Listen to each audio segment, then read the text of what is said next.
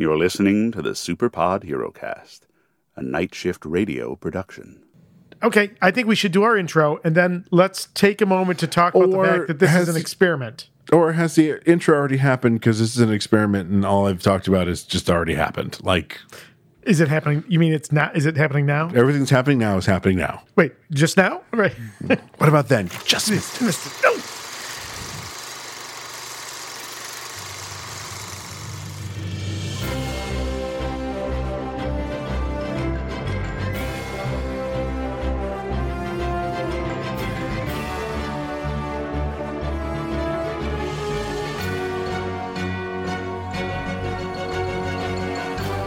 All right. Well, sure. I mean, we should at least say... Hello. Welcome to the Superpod HeroCast, summer fun adventures. We're going to take the next, at least this summer and next summer, we already talked about what we're going to do next summer, and try some different fun experimental things, not stick to the formula. So we're here to do a double feature. We are. Initially, we were going to do, I had chosen Terminator 2, Judgment Day. Yep. And of course, we would have done the extended version because I love extended things. That's what she said. And you had chosen Tron. I did. And I was like, well, fuck, there's a movie from the 80s that also stars Jeff Bridges that would make a good, this would actually make a good real double feature. It really would. This worked out really, really nicely. But to your point, we're going off the script here. We're figuring this out. This is our first double feature. As you and I are so often want to do, we have an idea. We shoot it around a little bit, and then we go our separate ways, and we both, in our minds, build a construct of what this is going to be. And then we come back together right before we record, and we're like, oh, is that what you thought? Oh, I was thinking this. Oh, you were thinking that? This morning? I was thinking this. Yeah, like this morning. So we're not exactly sure how this is going to end up. Yeah, next spoiler, we didn't actually land on what we were going to do. We were just like, well, let's just fucking... I think we need to go back to the grassroots of this podcast. It's organic. Like a fern. Yeah, that's like that, yeah. That's right. So what we're going to do is we're going to talk about each movie, not in the usual level of detail that we usually do. Because we're not going to be here for 5 hours. Oh, good Lord. Thank God. And then we're going to talk a little bit about how these two movies work or don't work together as a double feature.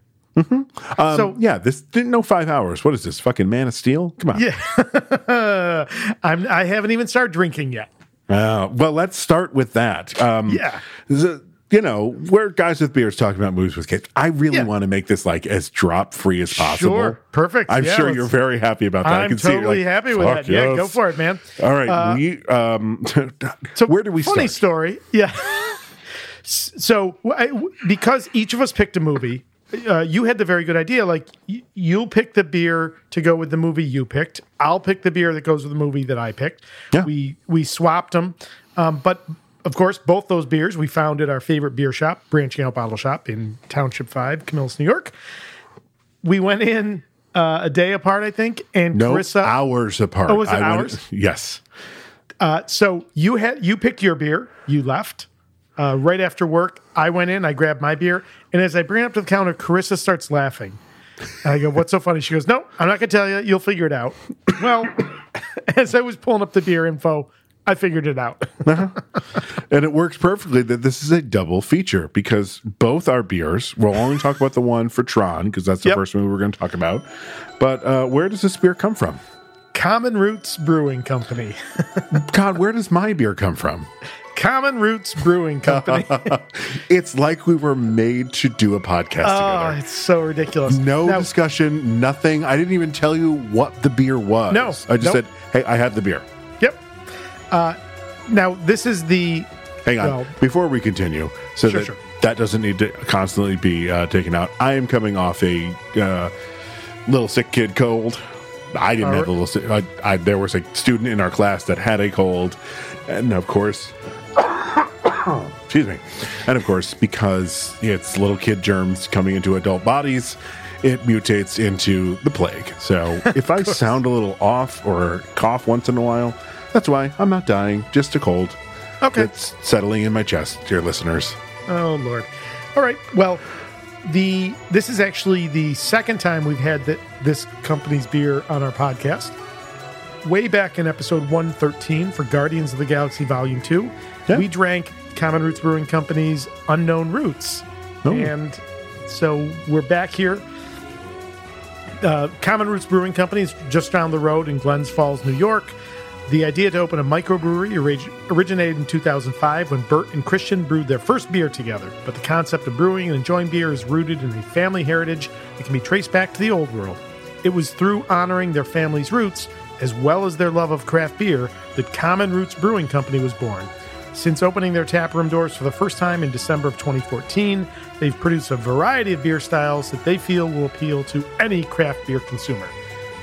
The Unknown Roots was a sour saison. We haven't drank a lot of sours on this podcast, but we loved that beer. As soon as I pulled this up, I was like, oh, yeah. Do you remember what my beer, what it was? I do. I have it right here. They're both double hop India Pale Ales. I mean, yep. Crazy. So our first beer that we're going to talk about this evening goes with the movie Tron. And the beer we're drinking is Hyperflight Double IPA because one of the key sequences in the film is when they've captured this solar sailor, really cool ship flying on the light beam. So Hyperflight, yeah, sure, we'll go with that. This is a double India. Sure, we'll go with that. Yeah, that's a good way. Yeah, it's a double IPA. It features Galaxy, Vic Secret, and Citra hops. Prepare yourself for a flight path through atmospheric layers of freshly zested citrus and tropical fruit punch. 8% alcohol by volume, and of course, 16-ounce craft can. Mm-hmm. Also, little spoiler, a Hyperflight was almost what I chose. Because Chris, I messaged her. She's like, they were right next to each other. Yep. And I almost went with Hyperflight. Oh, it's got a nice aroma. Oh, I'm really happy. I really needed this today. You and me both, brother. Yep. All right. Right there. Cheers, my friend. Cheers. Oh, that's really good. Oh, that's very refreshing. Perfect for today. Yeah. Today was a what I remember growing up in Syracuse spring day. Yeah. You could be outside in t-shirt, jeans. As long as you're not moving around a whole lot, you're not going to be sweating. It's a very comfortable day. Yeah. I got to experience the wonders of the Special Olympics here in the great state of Syracuse. State of Syracuse? Fuck. Mm-hmm. The great city of Syracuse. A local high school here hosted them. All the different special ed high schools brought their kids in, including my son. So I got to see him a little bit today. He was very happy to see me. So good day all around. That's cool. That's great, man. Okay, well, that is a good beer. So once again, our buddies over at Branching Out never let us down, and very happy with this one. So let's start with a question for you. Sure. Why did you choose Tron? This was this one is definitely one that could have been on our movie milestones list. Okay. It's a seminal movie for me. It comes out in 1982. I'm 11 years old. I was a shocker. I was a geek, fascinated by fascinated by the CGI, and this movie is one of the first films to use CGI to any real extent. Now, it's not all CGI. There's practical stuff in there as well, but it was just so iconic, and it's stuck with me. An old school special effect from a franchise that both you and I both love. Yep, the lighting effect and rotoscoping.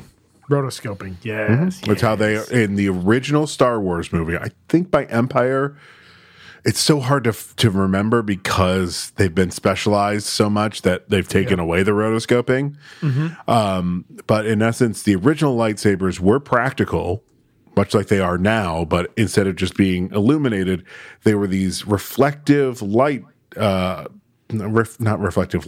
reflective foil that created almost like a flash effect, and they'd put a very thin strip of it on there and it would spin. And that would create the lightsaber effect at least in A New Hope. Interesting.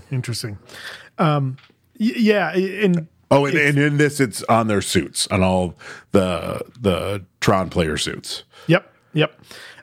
And in addition to being a movie, now this is a Disney movie, so no surprise, it's merchandise to hell. But growing up in 1982, I could not wait to get to Skating Place or Sportsorama and play Tron, and it was one of the coolest video games at the time. Loved it. Absolutely. If anyone has ever been to the Strong National Museum of Play, they have a Tron there. Do they really? Yeah. Hang on. Sorry, I got a new phone and I don't know how to put it on silent. There we go. I got it. Yeah, they do. In their retro gaming section, they've got that. They've got Astro Blaster. They've got just a whole bunch of Afterburner, the actual like cockpit version of it. Yeah. It's pretty cool. Oh, wow. That's wild. So Tron is a favorite for me. I loved it when it came out. I loved Tron Legacy. I really enjoyed that. Kind of surprised we haven't had more Tron content, to be honest with you. Well, Tron Legacy ate dog shit at the box office. Yeah. Well, that's why we haven't gotten more of it. Interesting you say that. So this one, the Tron, the original, also was not seen as a success. So this comes out in 1982. I'm going to do the money first because we got here organically. It had a budget of $17 million. It does $50 million, 50, at the box office. Now, $1982 to 2023, the conversion factor 3.18. So that's a $54 million budget, $159 million at the box office. Here's an interesting quote I pulled off the Wikipedia. This was Disney's highest grossing live action film for 5 years. In addition, the film had $70 million in wholesale merchandise sales. Jesus.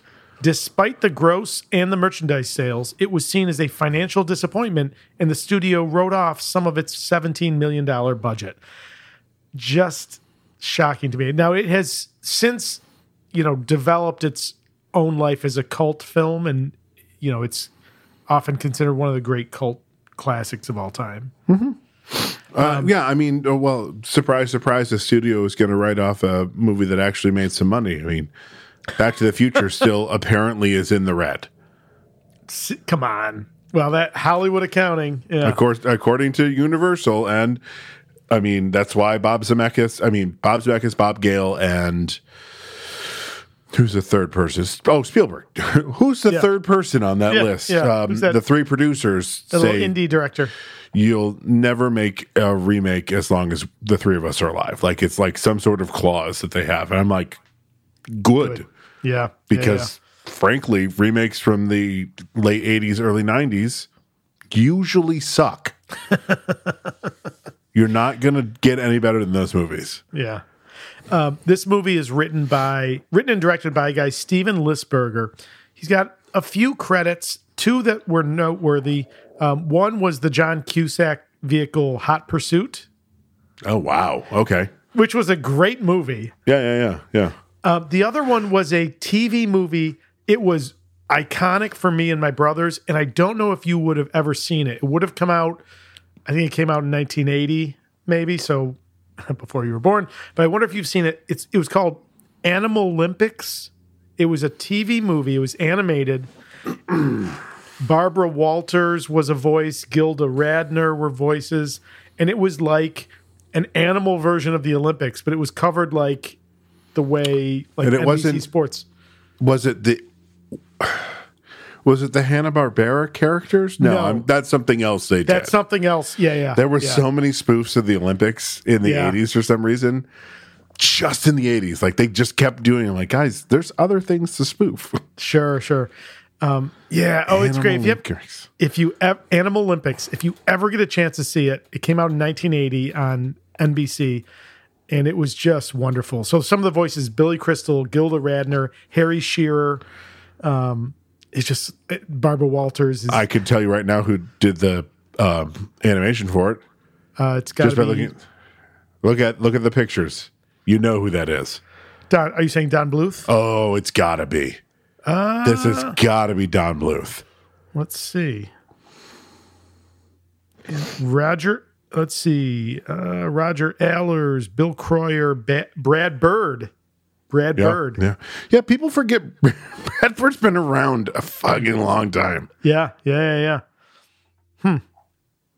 Interesting. No. But if you look on the Google, the Barbara Wahlbergs, excuse me. Yeah. The Gilda Radner character with the pink hair, that looks like a Bluth character. Yeah. Oh, yeah, that's right. It wasn't actually Barbara. That's right. Clearly, it was a Barbara Walters type.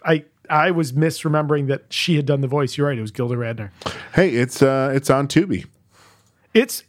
I think it's now. Well, listen. My memories of it are really, really positive. It could entirely be. We could watch and it could be shit. But I've got great memories. I'm going to go watch it on Tubi. I wonder if I can get. I bet I can get Jack to watch it. Well, do we share the story of how you tried to get Jack to watch this movie? yeah. Jack. So we've got a rule in our house, and it's usually, depending on who's offering it, it's the 10 or 15 minute rule. And the idea is you sit down to watch something, you give it 10 or 15 minutes. This actually is my brother Matta's idea. Mm-hmm. And 10 or 15 minutes, you give it, and then you stay or you go. So I got Jack to sit down. He agreed to the 15-minute test. What did I say to this test? He was going to Tigger movie the fuck out of there. Yeah, but he was going to Tigger out. But I want that to become some sort of in the zeitgeist. When you're just about to bounce on something, I'm going to Tigger out of this. I'm going to Tigger out. Yeah, but so I was like, he's not going to make it to 15 minutes. No, he made it to 13 and a half minutes, and he said, "Has it been 15 minutes yet?" I said, "Thank you, Jack. You gave it an honest shot. I appreciate it. Thank you for your time. Thank you for your service." Yeah. Yep. Pretty much. So Aubrey was humoring me and sitting in the living room with me while I was watching it, just having all kinds of nostalgic feels. And I put it up on Facebook, and a few folks chimed in. So I'm not on Facebook. So there you go. Well, there's your problem. Too much bullshit. Now, Casey, you were only 1 year old when this movie came out. But this was a movie I watched as a child, for sure, because I'm sure I know we have on my other podcasts where No Mom Has Gone Before, available on the Night Shift Radio Network. We had HBO. We were lucky enough to have HBO, be able to afford that. And we also had the Disney Channel. Again, lucky to be able to afford that. I'm sure it had something to do with my dad being in the electronics business. There had to have been some deal there. Yeah. Yep. But my dad was the original Pirate Bay. Did he have a satellite dish? No. Oh. We've just recorded everything on a VHS. And there were some things that what's the one? There's one, it's down in the basement. It is the original Spider-Man movie, the one from the 70s that was like the pilot for the TV show. Yeah. An Ewok Adventure, and then Temple of Doom.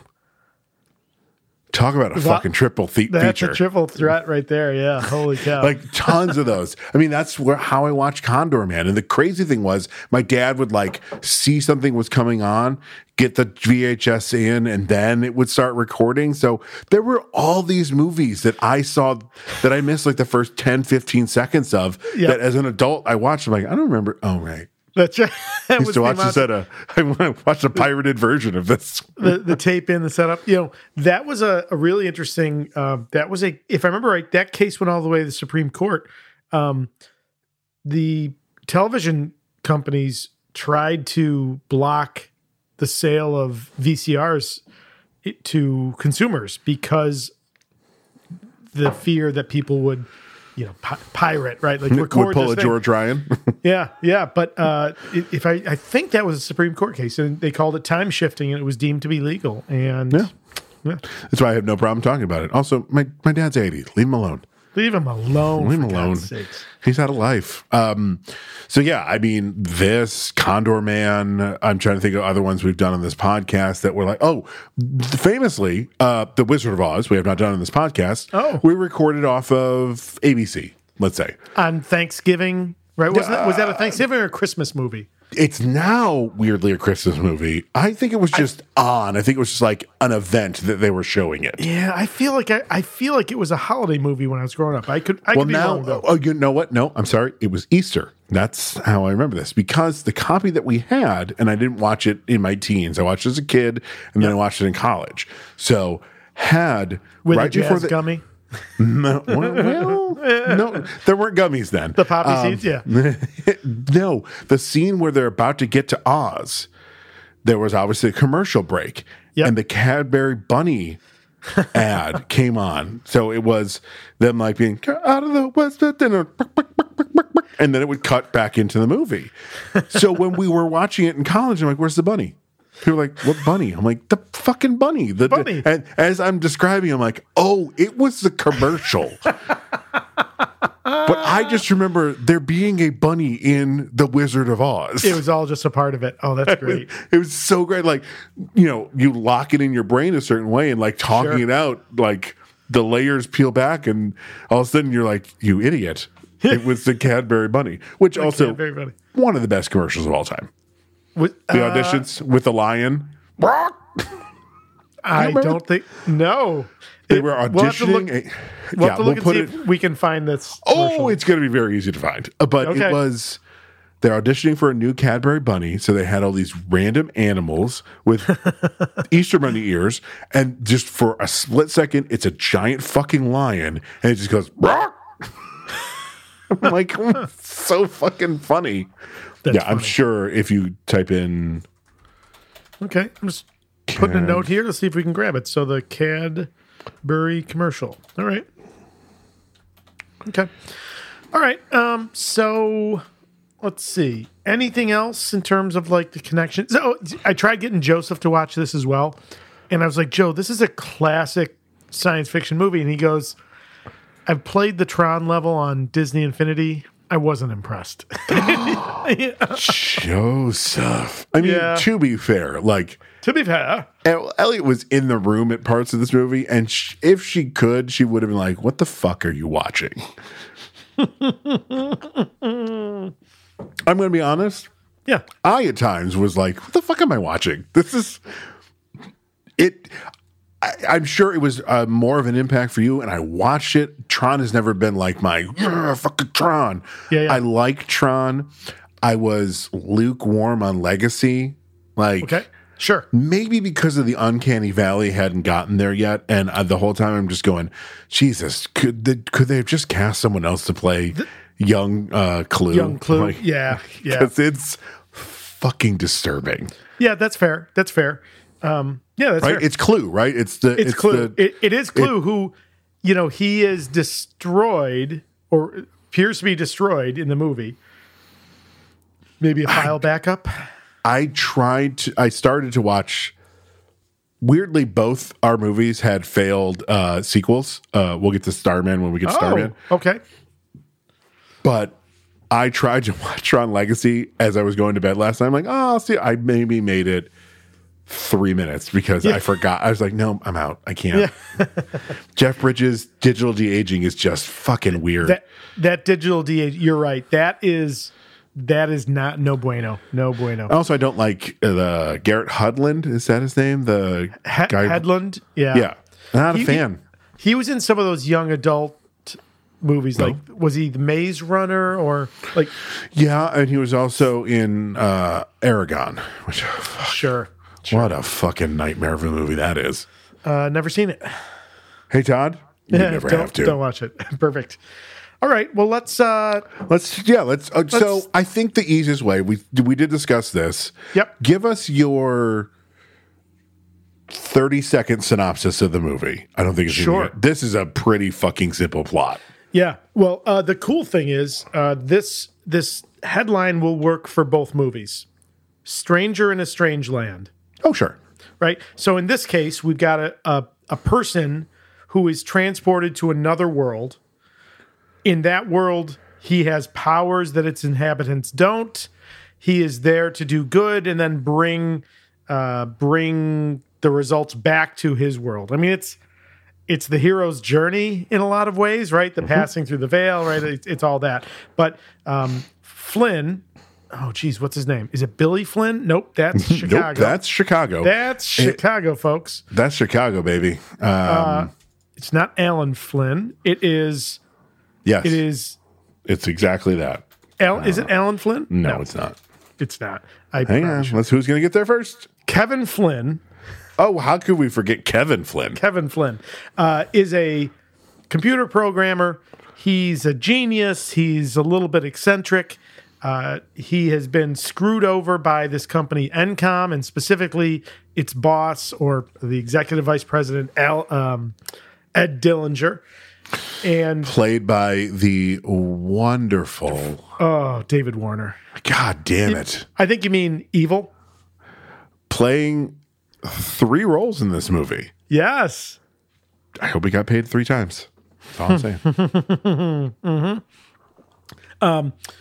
saying. There's this whole other world, the digital world inside the computer, where Dillinger's creation, the master control program, is essentially this kind of fascist force looking to take over the digital world. Flynn is transported into the computer and fights to, defeat the master control program, its agent, Sark, and free the digital world. Of course, he does that, comes back to the real world, where Ed Dillinger is discovered to have plagiarized Flynn's work for these amazing video games that he created, and Dillinger's fired. Flynn becomes the boss, CEO, and it's a happy ending.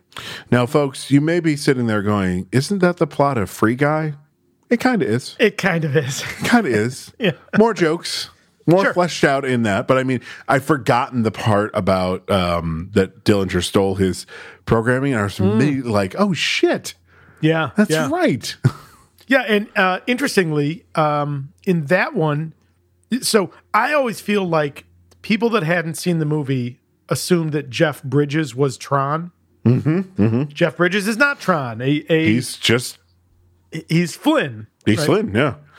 He has an avatar, Clue, that shows up and is seemingly destroyed early in the movie. But Tron is played by Bruce Boxleitner. Bruce Boxleitner, yeah. Brian Boxleitner? Yeah. I feel like if you were a child in the 80s, right? If you were consuming media, he was a television leading man, right? So 100%. Scarecrow and Mrs. King is what I associate him with, but I know he was on Babylon 5. Never watched Babylon 5. Oh, I would have thought that you would have. No, We Trekkies, a perfect way to put this. Go on. The Greatest Generation guys that kind of are the reason I did Where No Mom's Gone Before, because I love Star Trek so much, and I'm like, yep. Hey, it's cool to like Star Trek again. I'm gonna fucking do a podcast with my brother and mom. It's probably the dorkiest thing I've ever said. They did a thing talking about all the amazing theme songs from science fiction and Star Trek specifically. And they're like, the Next Generation theme, they do the drop. Then they do the Voyager theme, which is fine, because I'm not wild about Voyager. Then they do the Deep Space Nine theme, which is just like this epic, stoic, like, fuck, we are here for some gravitas in Star Trek. And then there's Babylon 5, and it was a toilet flushing. Oh, yeah, people don't like Babylon 5. Now, was Babylon 5? It was intended to kind of fill the void of Star Trek, right? Like, no, came out after Next Generation. That was more Farscape. Yeah, okay. Neither one. Just capitalizing on science fiction television. Yep. Okay. All right. Okay. Oh, he was on the Orville. Bruce, was he? He was president. Al Kuzan, sure. Television. 3 episodes this year. Oh yeah. And the reboot that I haven't finished yet. Yeah, he's been in a ton Aubrey of and shit. Joseph loved that. They got ahead of me, and I kind of gave up, but they loved it. That first episode was hard to get through because it was like the end of the last season was like, okay, we're going to war with the robots. I don't remember their names. Yeah. And then it was like the end of the war. I'm like, oh, what the fuck? Wait, hang on. Like they let the time that passed between season 2 and season 3 be the time that passed, which I get because it had been like 3 years, 4 years, something like that. Yeah. So I get why they did it, but that was a hard jump. Yeah, 2022, 3 years. Yeah, 19 Oof. and 2022. And then they are, I don't know if they're doing talks are happening right now because writer's strike. Aubrey and Joe said that the season 3 was the best one. Okay, I'll give it another shot. Yeah, I think you should. If you've already done the first 2, you should give it a third a shot there. So yeah, Bruce is great. He's they kind of make him like Superman, don't you feel like? Because in the real world, he's wearing those like the dorky Clark Kent glasses, and he's like, "Hello, I am Tron."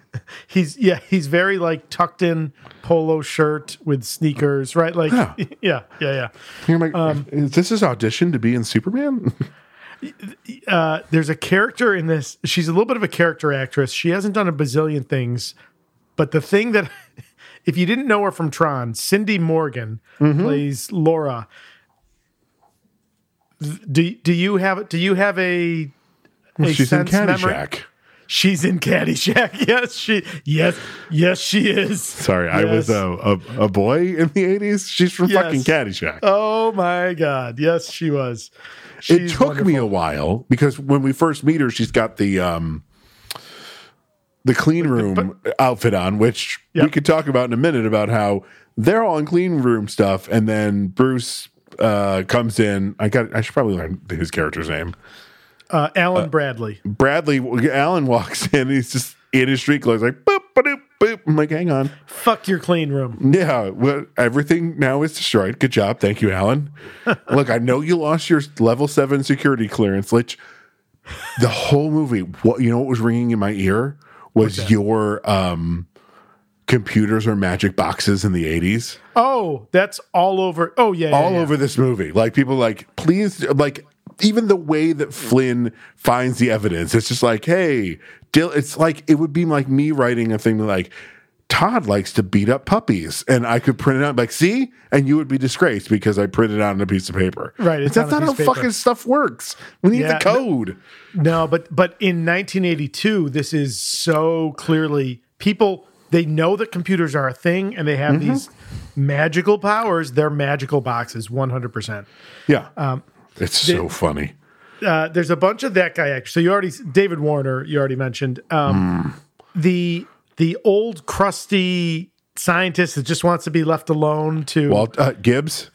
Gibbs, yeah. The great Barnard Hughes, who The Lost Boys, Doc Hollywood, Sister Act 2, 100% of that guy actor. The Fantastics. Oh, was he a theater guy too? Or no, the movie? The movie. terrible movie of the Fantastics.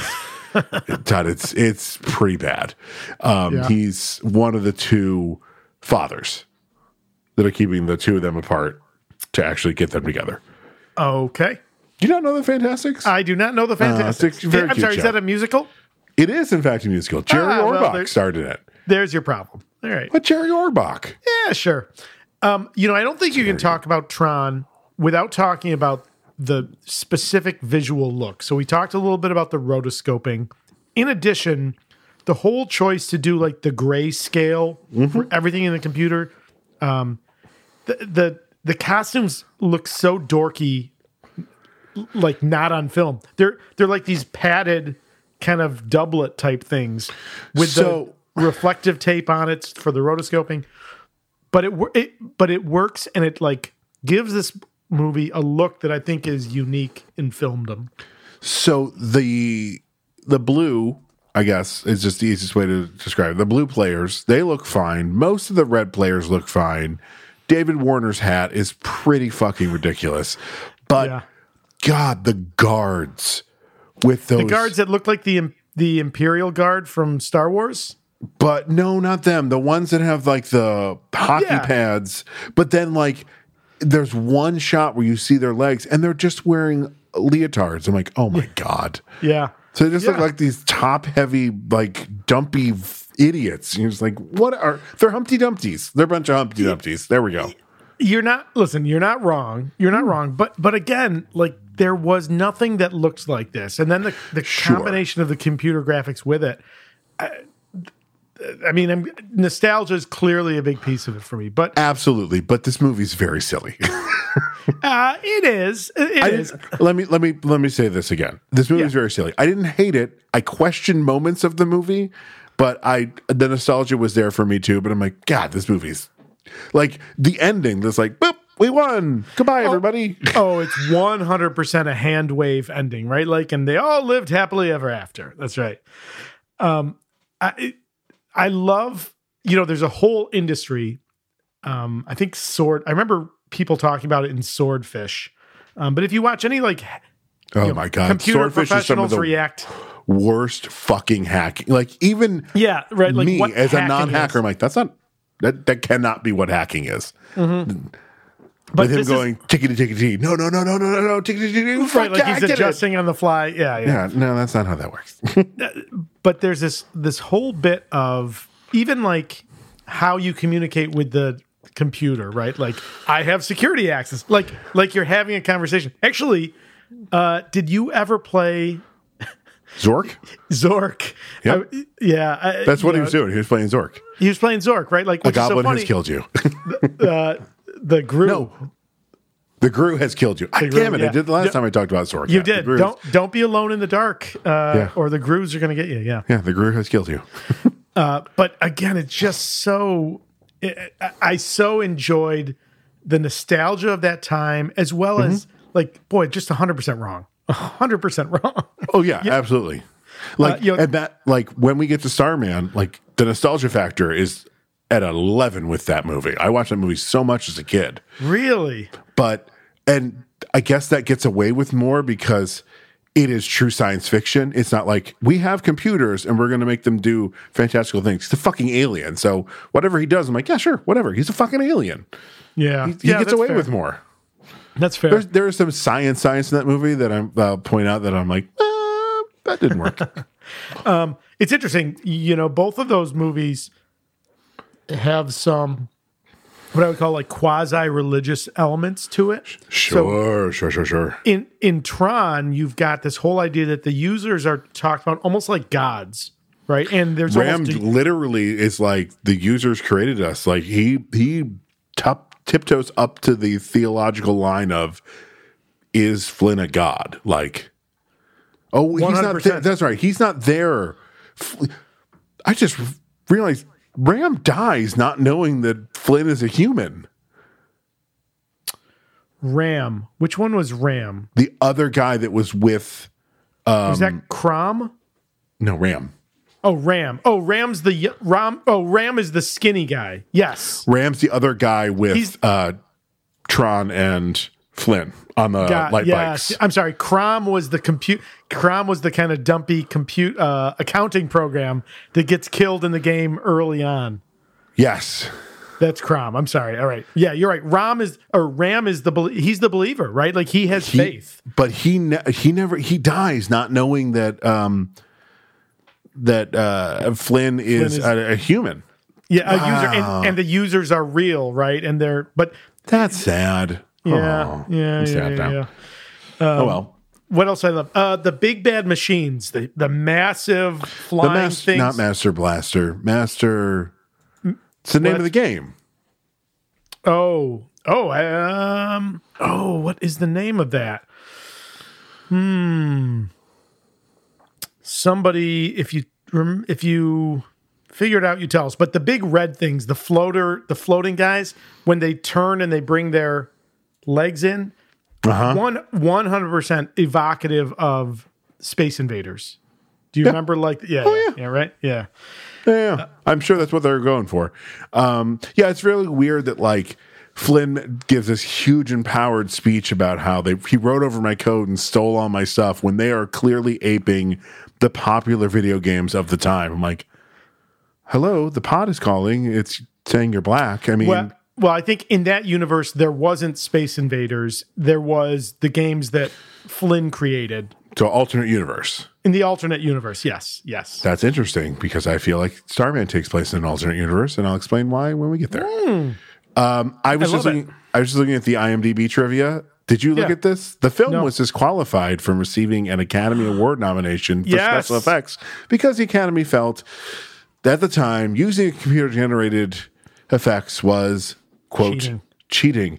They also feel like handing out an award to a person of color every 5 years makes them woke.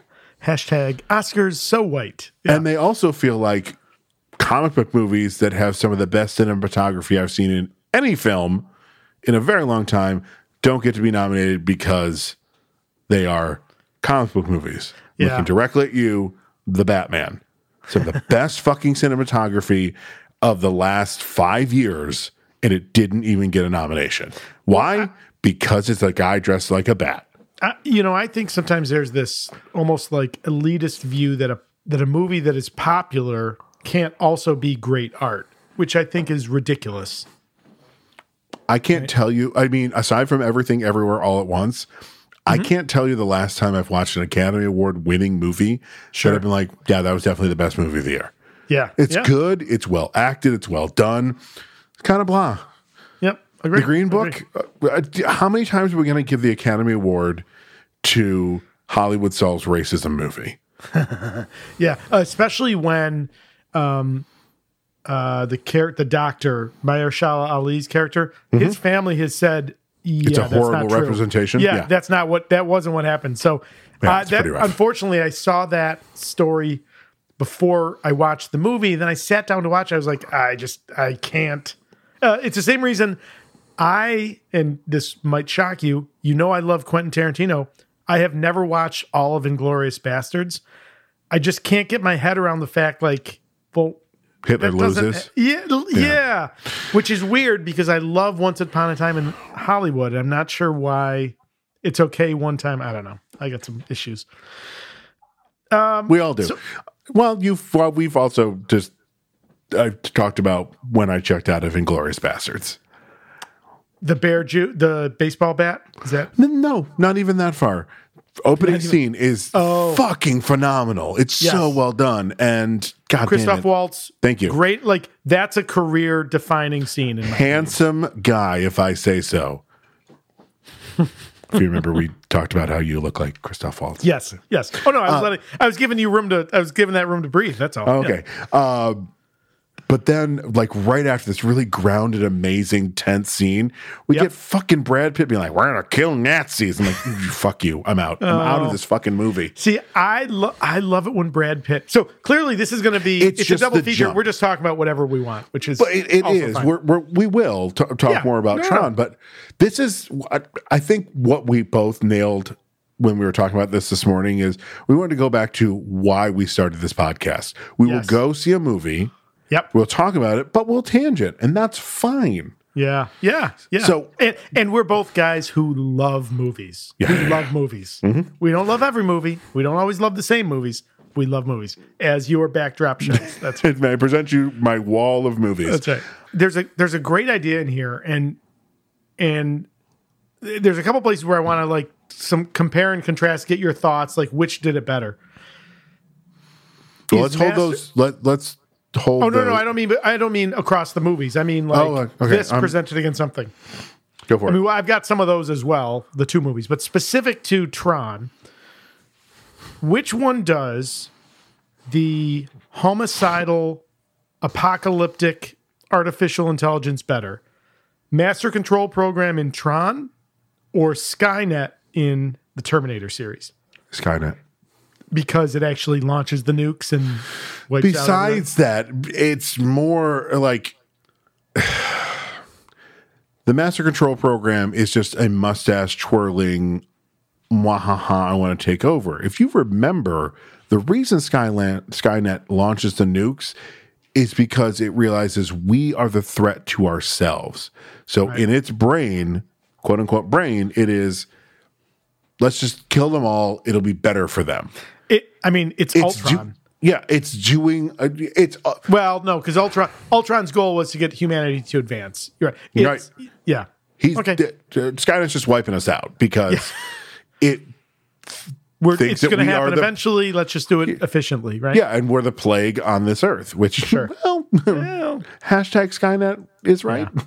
But, I think what's so interesting in this movie is this inherent, it's this era where computers are magic boxes. Yeah. There is a fear that is an undercurrent of this movie, right? The fear of technology, the fear of what, and interestingly, it's so small. It's almost like the quantum verse, right? Inside the computer is so small, but there's so much fear wrapped up in that. Yeah, I mean, I enjoy. I guess this feels like a really good second draft of a script. I wish we'd fleshed out more of things, maybe kind of move some things around, not made the master control program a giant fucking top at the end. Yep. That was weird. It was like they they decided to make him a top. His face is spinning, and all of a sudden they're like, oh, this won't make sense when he has to talk. So suddenly, for some reason, it stopped spinning. But it was probably incredibly expensive to do the spinning top back then. So like, well, it's got to be in the movie. Sure. We paid for it. It's going in. Like it's very much Star Trek the Motion Picture. Like if you watch Star Trek the Motion Picture, Robert Wise gives you so many, for lack of a better term, jerk off shots of the retrofit Enterprise because they had built this beautiful new Enterprise that looked 1,000 times better than what was on the original show. So, like, literally the entire 4.5 minute Star Trek suite that eventually becomes the Next Generation theme is them going around every nook and cranny of the Enterprise. See what we did? And I'm just kind of like, I feel the same way about this. Like, it feels like they did all this computer generation, and then they're like, well, shit, it costs so much money to do. Let's just put it in the movie. Like, there are times, especially when Tron and what's her programmer name? Laura is Laura Yori. Yori is her digital form. Yep. Laura and so Tron and Yori are like sneaking in to the IO, and man, oh man, like there are just so much time of them sneaking in. I'm like, for fuck's sake, we don't need to see the whole thing. Did Peter Jackson direct these scenes? Do we need to see the entire travel? And we're walking. We're walking Some more. If you're not following, here's some orcs, and we're walking. If you're not following Tom Cardy on YouTube, you're really missing out because he is brilliant. In addition to his masterful "Have You Checked Your Butthole," he's got a song that is Tolkien essentially pitching the Lord of the Rings. I have not seen that one. I love "Have You Checked Your Butthole." Yeah. Go watch it. It's so good. Danny introduced me to that, and she saw how giddy I was about it, and she was like, I've made a huge mistake.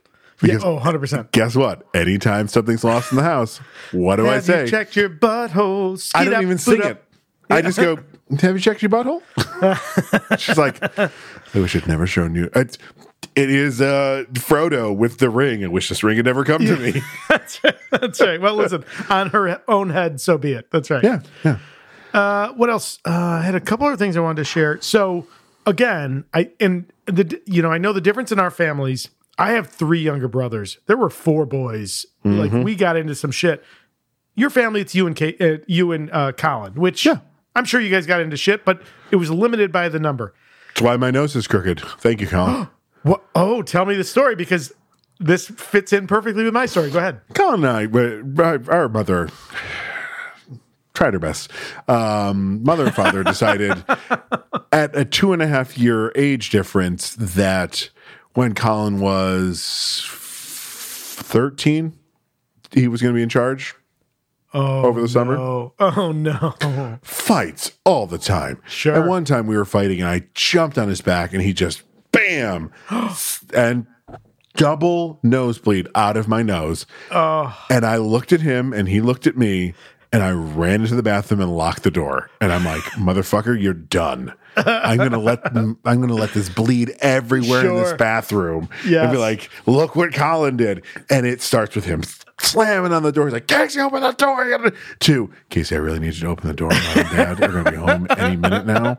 Like freaking out. And eventually we came to, I was just not going to mention it because it would have been mutual destruction. But it came up probably 10 years ago at Thanksgiving, and my parents were fucking mortified because I was talking about how I have the crook in my nose. Yeah. I'm like, yeah, it's from Colin. They're like, no, you always had that. I'm like, I assure you I have not. And Colin's like, no, and we told the story. And you know how, like in movies, when people tell shocking stories and then people are just sitting there mouth agape, and you're like, that doesn't happen in real life. It happened with my parents. They literally just jaws fully open, like, oh my God. Because I was bleeding pretty fucking bad. Like, he got me good. And because I didn't say anything, it never got set. So I've got this ridge. So I'm not going to share it here because, but I am going to drop it when this drops. Go to my blog, which nowadays more of my creative juices go to this podcast. But there was a time when I didn't have this podcast and I did more writing. You will sit down with a beverage and enjoy all the way back to the beginning of the blog. Google, well, you'll see the link, indoor bobsledding. Oh my God. I already love it. And you will learn about my brother Chris splitting his head open. And yes, so enjoy. You've got to share that link. We'll put it in the liner notes for this episode. Oh, yeah. Okay, got it. Yeah. We'll do. That's totally the way to do it. That was not the story I was going to share. So iconic, the disc battles, right? At one point, my mom, I don't know how she did it. I'm already afraid for the story. Oh, yeah. Well, you should be. My mom was a hustler. And I don't mean that in a bad way. She worked her ass off. She worked in a variety of fields, ended in politics. But there was a time, I can't remember how she got them, but she was doing something, maybe in some kind of marketing or promotions thing. We probably had, like Frisbees, not the big Frisbees that are like 12 or 14 inches across, but like smaller ones, maybe like a 8 or 10 inch, like the ones smaller that Disney prop department went to for this movie and just bought to put some reflective tape on. Yeah, I know which ones you're talking about. One summer we had like 30 of those size, and they are the perfect size. When I tell you that we tried to take each other's heads off with the Frisbees, but then if somebody threw it and you had the Frisbee in your hand and you could do the deflection, like that was victory. Like victory, got it, victory. Yep. Why do I have a sneaking suspicion Joey was terrible at this game? Oh, poor Joey. Oh, Joey didn't stand a chance. Because Joey is, I should know how old he is. Joey is older than you, but only older than you by a few years. He's like 45, 46, maybe. Yeah. Let's see. Chris just turned 50. Matt is probably 2 years younger. Yeah, Joey's probably, he's probably in his mid-40s at this point. Yeah, poor Joey. Like, never stood a chance. Never stood a chance. You probably all ganged up on him and then had your own tournament between the three of you. Like, let's all take out Joey. Yep. Yeah, that's exactly what happened. Yep. That's right. Poor Joey. Let's see, what else? I love the fact that RAM was originally an actuarial program that worked for an insurance company. And man, when he talks about it, it's like someone who's really into like craft beers. You could really save a lot. I'm like, holy shit. Mm-hmm. And you can feel it. Flynn's like, that's nice. I'm going to go over here. Yep. Please don't follow me. I love... So the disc fight, let's talk about that for a second. Yeah. And when is it Tron or is it Flynn that has that whole monologue about like all the information being on there? Is it Flynn? No, it's not Flynn because he doesn't understand the world yet. He doesn't have a disc. So it's Tron. Tron like explaining it to him. Flynn gets one because Flynn ends up in the in the arena. But I think it's Tron explaining to Flynn why, or is it actually Ram explaining why the discs are so important? Maybe it is Ram. Whoever it was, like, God bless you, dear actor. You're fucking giving this amazing monologue, and you're holding a fucking Frisbee with reflective tape on it. Yes. Like, this is the most amazing invention ever. Like, 100%. It's like all the footage of Hemsworth that's come out with him, like, wrestling the Hulk, and it's a guy wearing a giant, like, molded Hulk thing so he can grab it the right way, or talking with Thanos, and it's like, I'm like, give Chris Hemsworth an honorary Oscar. Fuck yeah. Yep. Because he's selling the shit out of it. Yep. Yeah. You're 100%. Never like, oh, you're really trying there, buddy. Like, same thing with this. I'm like, you are being so earnest with this piece of plastic. Good for you. Yeah. Well, that's, I mean, those are the big things I wanted to talk about. Yeah. Is this the first movie that had highlight that you can think of? You mean Death Highlight? I think so. Yeah. Yeah. Like, I don't think I ever heard highlight mentioned again until Mad Men. Yeah. When they started talking about that, like, the thing from Tron? If you go to Florida, which I do not recommend nowadays, but if you go to Florida, Cigar City Brewing Company has a great IPA, Highlight IPA, which is really good. But yeah, it's a huge game down there. Yeah. Same with pickleball. Pickleball. Good Lord. It's the highest, what is it? I can't remember what they say on shrinking. Yeah. Oh, God. We are loving that. Loved that so much. Mm-hmm. Can't wait. Cannot wait for season 2. Yep. But I also want to wait until the writers get what they want. 100%. We will wait. What they deserve. What they deserve. Yeah. By the way, what a surprise. I'll admit, I was a little bit soured on Harrison Ford, and it probably goes back to the sequels. Like, I kind of reach a point. Good, right? But I'm like, I think he really enjoys acting. I did not get that sense in The Force Awakens at all. I think he brings his game. I think he's like Malkovich, what we were talking about in the Spider-Man Homecoming. Sure. When Malkovich, when Harrison Ford, when Don Cheadle, when certain actors are in projects they like, oh boy, do they bring it. When they are just there for the paycheck, oh boy, does it suck. Yes. And that's why I'm kind of excited for Indy 5, because as terrible as Indy 4 was, Harrison loves Indy. So I think we're going to get a good Harrison Ford in that movie. I think we're going to be very, very happy. Yeah. I fucking hope so. By the time this episode comes out, we could be eating our words because it will be out by then. No, I got to tell you, I was incredibly cynical. I've said this on the podcast. So cynical when they announced it, and I saw the trailer, and I also love the fact that they don't club you over the head with the theme, with the music. Like, they just kind of waft it in a little bit. Like, hints. You know what other franchise did that? Jurassic Park? Nope. Well, yes, they did too. So did Star Wars. Force Awakens, you get the leitmotif of the Force theme.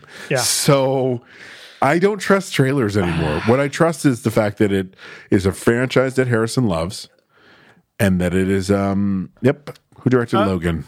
James Mangold. Yeah. So yes. Yeah, that's true. Yeah. Okay. Closing thoughts on Tron. Do we want to rate these? We don't have to. No, we're not. I love the rewatch. You were okay with it.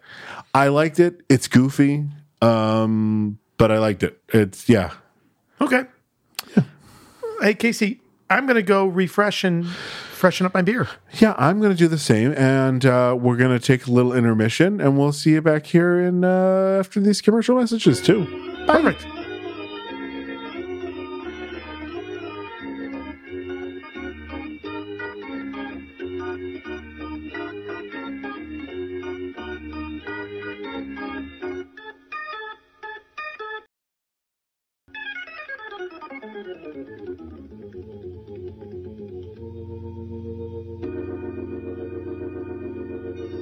Welcome back from our intermission. We hope you enjoyed the commercials that you just heard. And now, before we start talking about Starman, what are we drinking there, Todd? Yeah, we're drinking your beer, which is another double IPA.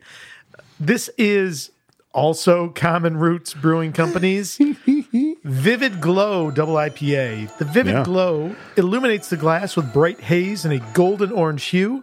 Tasting notes include peach, apricot, and tangelo. I have no idea what a tangelo is. A subtle current of fresh-cut grass balances the vibrant citrus and stone fruit, creating a dangerously drinkable double IPA. A tangelo is a tangerine mixed with something else. I can't think of what the other fruit is. But it's a citrus. Okay. Yeah, I feel like this is going to have like a kind of a Blue Moon feel to it. Oh. Go on. You know what I tried to find was something that was Dutch apple pie themed. Oh, sure. Or cherry cobbler? Sure. Either one would have worked. Oh, this one is even thicker than the last Jesus. one. It looks like orange juice, right? Oh, boy. Oh, yeah. This is going to be good beer. All right, buddy. Cheers. Oh. Ooh. That one is a little crisper than Hyperflight. I think I like this one more. They're both delicious. I'm not turned down either one. I think it's going to be, for me, it'll pair well with both the movies. I liked Hyperflight. I enjoy this better. I do. I mean, I don't hate Tron, but God. Yeah. Okay, so Starman. We got following Voyager 2's crashing into planet/spaceship. Yeah. It shows up at the end. I'm like, wait, is this their planet? Is this a spaceship?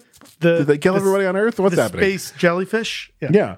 A being of light that is an alien comes to Earth and clones himself through the baby hairs of Scott. What's their last name? Hayden? Yeah. Scott Hayden died 6 months ago in a quote-unquote accident. Never explained what it was. Sure. Doesn't matter. To the widowed Karen Allen. Hello, Karen Allen. As Jenny Hayden. Yep. Oh, God. And has to, because when he was coming in, surprise, surprise, the military tried to shoot him down instead of figuring out who he was. Sure. Hollywood trope to the extreme. Yep. And he's off course. He has to come back to... It's a Arizona. Linden? Yeah, one moment. It was... Behringer Crater. The Behringer Crater, where? Oh, Behringer Crater, one moment, is Behringer Crater... Oh, that is... looks like east of Flagstaff, west of Arizona. Winslow. In Arizona, Okay. Yep. South of Winslow. They have to get to the Behringer Crater in Arizona in 3 days, or he will die. So road trip ensues, and Jenny and Starman fall in love. They do. Oh. Yeah. Just do some production stuff, because it is a movie. So we got some production stuff. Yeah. There are some almost casts if you'd like me to do those. Oh, yeah, sure. Kevin Bacon was originally supposed to be Starman. I'm sure he would have been great. I love Jeff Bridges in this. He's perfect. I am a big fan of Jeff Bridges, almost as much as I am of Kurt Russell, but phenomenal actors. They're only 3 years apart. They're often mistaken for each other. Oh, who? Wait. Jeff Bridges and Kurt Russell. I thought you were going to say these movies were only 3 years apart because 82. Well, they're actually 0 years apart. This movie was made in 1982 and shelved for 2 years. Oh, by Columbia. Got it. I'm a fan of Jeff Bridges. I think I've talked about when we were doing bookends, best and the worst of genres. Yeah. For the Westerns, I really, really wanted to do, instead of Tombstone, which is a great movie, I think the best Western in modern times, Unforgiven with Clint Eastwood, I feel like almost doesn't, it's almost like skews the whole rating. Like it's so good, it almost doesn't, it's not fair to every other movie. But a movie I think that is just as good, the remake of True Grit, which is a far better movie than the original, and Jeff Bridges is phenomenal. That is a mic drop, career-defining role, in my humble opinion. Yeah. One more almost cast. Yeah. When Kevin Bacon dropped out, do you know who they almost cast as Starman before Michael Douglas, producer of this movie? Yeah, Michael Douglas, yeah. 82, not Kevin Bacon. Robert Downey Jr. is too young. I'm going to give you a hint. You're going to be really, really upset when I tell you who it was. Go ahead. Kurt Russell. Tom Cruise. Oh, motherfucker. Fuck him. Okay, that's fine. All right, good. But he was considered, but he was too busy making Legend. Listen, I love Legend. It's a great movie. It's fine. It's weird. It's very much a Ridley Scott fantasy movie. It's a Ridley Scott fantasy movie. Take that how you will. If you like Ridley Scott and you like fantasy, you're going to love this movie. If you love fantasy or are kind of if you love Sam Raimi, you're going to love the Tobey Maguire Spider-Mans and Multiverse of Madness. Yep. And Casey does not. Okay, so go ahead with the production stuff. Yeah, I'm going to do the writers first. So 2 guys get the writing credits, and they seem to be writing partners because they share a bunch of key credits. So Bruce Evans and Reynold Gideon both wrote Stand By Me. Mm-hmm. Obviously, everyone knows that. Assassins, which was Antonio Banderas and Julianne Moore and Sylvester Stallone, I think. Directed by the Wachowskis. Oh, wait, what? I didn't know that. Seriously? Yeah. Wow. Oh, wow. Also, maybe they just wrote, one of them. I'm looking. Go ahead. They also wrote Mr. Brooks, which was Kevin Costner's villainous turn, where he's like the serial killer. Yeah. So, admirable. Oh, I'm terribly sorry. Assassins was directed by Richard Donner. Oh. Written by the Wachowskis with Brian. Oh, that's wild. With Bruce and Reynold? Brian Helgeland only gets writer credit with the Wachowskis. Okay, hold on. One moment then. Let me double check what I was looking at. I wonder if I got the wrong movie. 1995 Assassins? Yeah, why? Oh, interesting. Oh, you know why? Why? Oh, wait a minute. That's fascinating. A different movie, Assassins? Well, I was thinking it was the old, sometimes you'll get a story by and then a screenplay by, and there'll be different people. But it's not that. The Wachowskis have story by. Screenplay they share with Brian Helgeland. I wonder if this is one of those ones where like it was an uncredited or uncredited at the time. Script doctoring? Yeah, let me go look at Bruce Evans. Let me double check.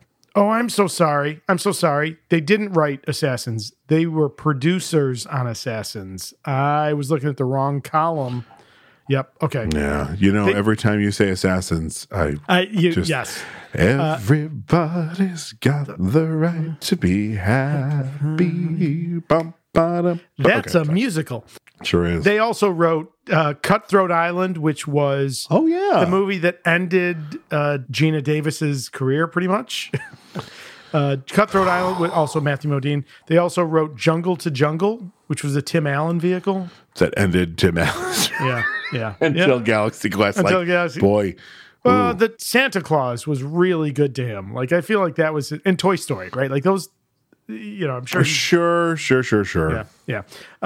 So those are good, but the key person in the production here, obviously, is Starman's director. And if you watch this movie, you would not connect this movie to any other movie that John Carpenter has directed.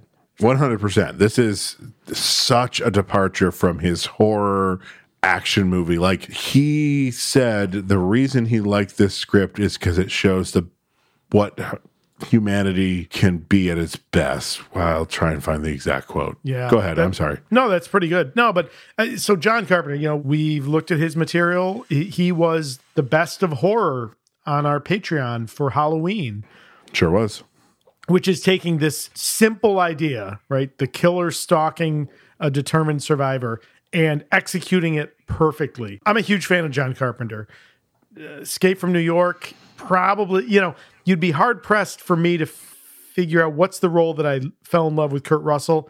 It's either Snake Plissken in Escape from New York, or it's Jack Burton from Big Trouble in Little China.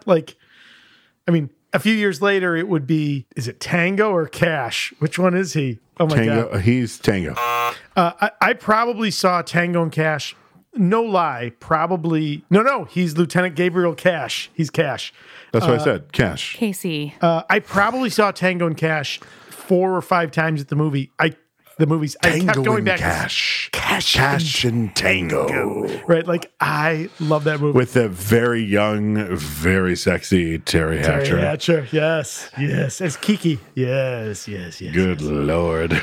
I love me some Kurt Russell. Okay. But yeah, John Carpenter, I just took Jack to watch We went to see The Thing, for the re-release, the 40th anniversary. Carpenter deserves his place in Hollywood's all-time greats, but boy, there's nothing in this movie. There's a couple shots like when he's first coming to Earth, and it's like the alien cam following into the house before he resurrects as a human.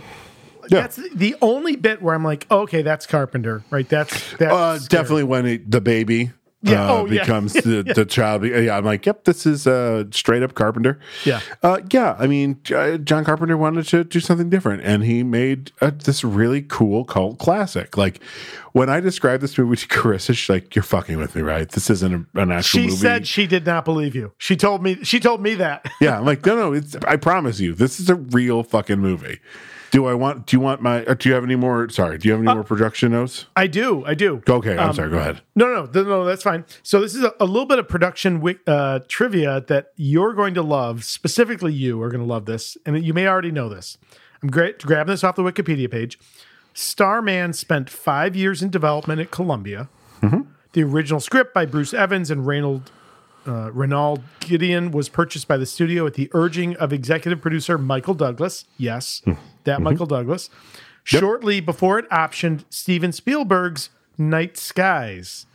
Columbia abandoned Night Skies with a similar plot to Starman on the grounds that it is a more Disney-like story aimed at children, whereas Starman was for a more mature audience. What did Night Skies become? Oh, that's right. Retitled E.T., which became the highest-grossing film of its time. Can I tell you? Danny bought the bear a little E.T. stuffy. Oh, how sweet. Does he like it? Oh, he loves it. Oh, that's sweet. The heartbeat vibrates. Oh. So when his heart light goes off, it vibrates and he just snuggles it close to him. But she brought it home and I'm like, if it says any of the phrases from the movie, I can't be around. If it says I'll be right here, I'm fucking bouncing. And she's like, no, it doesn't. And we took it out of the package, and it was like in a makeshift the basket that E.T. sits in the front of Elliot's the bike, and the moon's behind him. I take it out, and it says phrases. And what's the first phrase that it says? I'll be right here. I'm like, nope. Thankfully, for some reason, ours is broken and doesn't do that. Niagara Falls. Now, has the bear watched E.T.? No. Okay, got it. He just loved it. Okay. And he's not a huge stuffy guy. I mean, we just had to have an MRI for him, and he brought his little Cookie Monster. Oh, how sweet. Okay, so last thing, bit. Mm-hmm. Money, right? So, 1984. This gets a budget of $24 million. At the box office, it does 28.7. Conversion factor 84 to 23. That's 2.92. So that's a $70 million budget, and $84 million at the box office. It's considered a bomb, even though it's better received than Tron was critically. Yep. There's some really great things. Like Jeff Bridges studied a lot of ornithology, how birds move. You can see it. His Jenny Hayden. He's a great actor, and you so see it. That scene where first of all, the baby's disturbing. Well, let's just acknowledge that. Yeah, it's absolutely terrible. It's nightmare fuel. Yeah, it really is. It's the thing. It's the thing. Yes. No, but it's also the thing in the belly in Total Recall. Kuato. What the fuck? Kuato. Yeah. I'm like, it's Kuato. Okay. That's great. That's right. Yeah. And where's the girl with 3 boobs? That would have kept me in it. All right. Oh. You get some Karen Allen side boob. Oh, I love Karen Allen. There's so much to love about this movie. The not even accidental, the wonderful comedy in this movie. Like, take it easy. Like when he goes into the bathroom and the trucker's like, every goddamn place you go. Yeah. How much does this guy get propositioned for gay sex? That's my question. All the gay sex. I mean, he's a bear, so I guess, that's a thing. Well, I think that's a notorious subculture as well. The truckers, they're any port in a storm. Yeah, that's right. Only sailors use condoms. Not anymore. Well, they should. Dirty buggers. Woman in every port. Yeah. How about him singing? I can't get no satisfaction. Thank you for saying that. This is my theory that this is an alternate universe. First, Voyager 2 was never lost. It's still out there bringing us stuff. Yes. Voyager 6 in Star Trek The Motion Picture that becomes Voyager. We never got that far. But Voyager 2 did not play I Can't Get No Satisfaction. Interesting. It played a little song from a movie we were talking about during the first movie, Back to the Future. Johnny Be Good. Yeah. No kidding. That's what it played. It didn't play. I'm 100% positive it is because they couldn't get the rights to Johnny Be Good. They're like, well, who will give us the rights to their song? Well, the Rolling Stones will do it. What is... Oh, Jesus. It's a song in The Great Lebowski, also starring the amazing Jeff Bridges. And I can't remember what the song is, but they screened it for the musician whose song they wanted. And at one point, Lebowski goes, I fucking hate the Eagles. And the musician was like, I fucking hate the Eagles. Yes, you can use my song. Yeah. I don't know what that is. I don't remember the song. Big Lebowski, I hate the Eagles. Peace. Oh, no. What? I'm not going to keep looking for it, but I'm sure one of our fearless listeners knows what I'm talking about and will let us know. Let us know. Yep. I got a question for you. Yeah, I posed a question to you. Go right ahead. So, who does the best alien versus ignorant redneck fight? Is it Jeff Bridges as Starman? Is it Christopher Reeve as Clark Kent? Or is it Henry Cavill as Clark Kent? It's Chris Reeve. It's 100% Chris Reeve. But man, this fight's so funny. Yeah. Punches a guy. Bingo. He says bingo too. I love when the three guys charge him and he looks like he's getting ready for a hug. He's like, oh, yes, hey. come to me, my people. Yes. Yeah. Hey guys, how's it go? Oh, yeah. And then I just love when he's driving away. Like something that was very much quoted in our house. Take it easy. Up yours. Yeah. That's quoted good. in your house when your parents are around or when they weren't around? When they weren't around. Of course. I mean, we were allowed to watch this movie. Sure. It's amazing 80s PG. Yes. The amount of swearing that's in this movie, because PG-13 hadn't been invented yet, and the side boob would probably push those two things combined would probably push this to a PG-13 today. Yeah, what easily is Red Dawn 84? So it's right on the cusp, right? Because 84 Red Dawn is the first PG-13 movie. But we know the movies that made PG-13 come to light. Temple of Doom and Gremlins. Or Gremlins. Yeah. That Mom versus the Gremlins scene, that's fucking rough. I don't know if you've seen this on your Google feed or your social media stuff. The algorithm is feeding this to me, and of course I'm consuming it because it's fucking got my number. But all of the Goonies nostalgia, and certainly some of it is because of Ke-Huy Kwan's Oscar win, right? Yep. But it's so sweet. Did you see the bit of him talking about? So he's at the Oscars, and Harrison Ford is there, and he's like, I'm not sure if he's going to remember me. Harrison Ford turns to him and he goes, "Are you Short Round?" And he said, it was like I was a kid again. He said, "Yes, Indy." I was like, why am I crying? Why? It was Did you see Ke-Huy Quan meeting Biden? No, but I need to look for that. Mr. President, he's running in the room all excited, and Biden's just like, "Who the hell is this guy?" Oh my God! How much do you love that guy? Right? Like, I'm as happy for Brendan Fraser winning the Oscar as I am for Ke-Huy Quan. Like, just so now Encino Man has 2 Oscar winners in it. Is Pauly Shore one of them? Nope. Pauly Shore is probably like, how do I get my Oscar? Wait a minute. If we could get Pauly Shore an Oscar and have 3 Oscar winners in a movie called fucking Encino Man. Oh my God. Oh my God. Have you seen the clip? I've seen a clip of Pauly Shore. It was after the Oscars. I'm not going to say he was comparing himself to John the Baptist, but he was kind of like, well, Encino Man, Brendan Fraser, Ki-Hu Kwan, like, really, I was like, dude, like, pull it back. Dude, what the fuck? Yeah, exactly.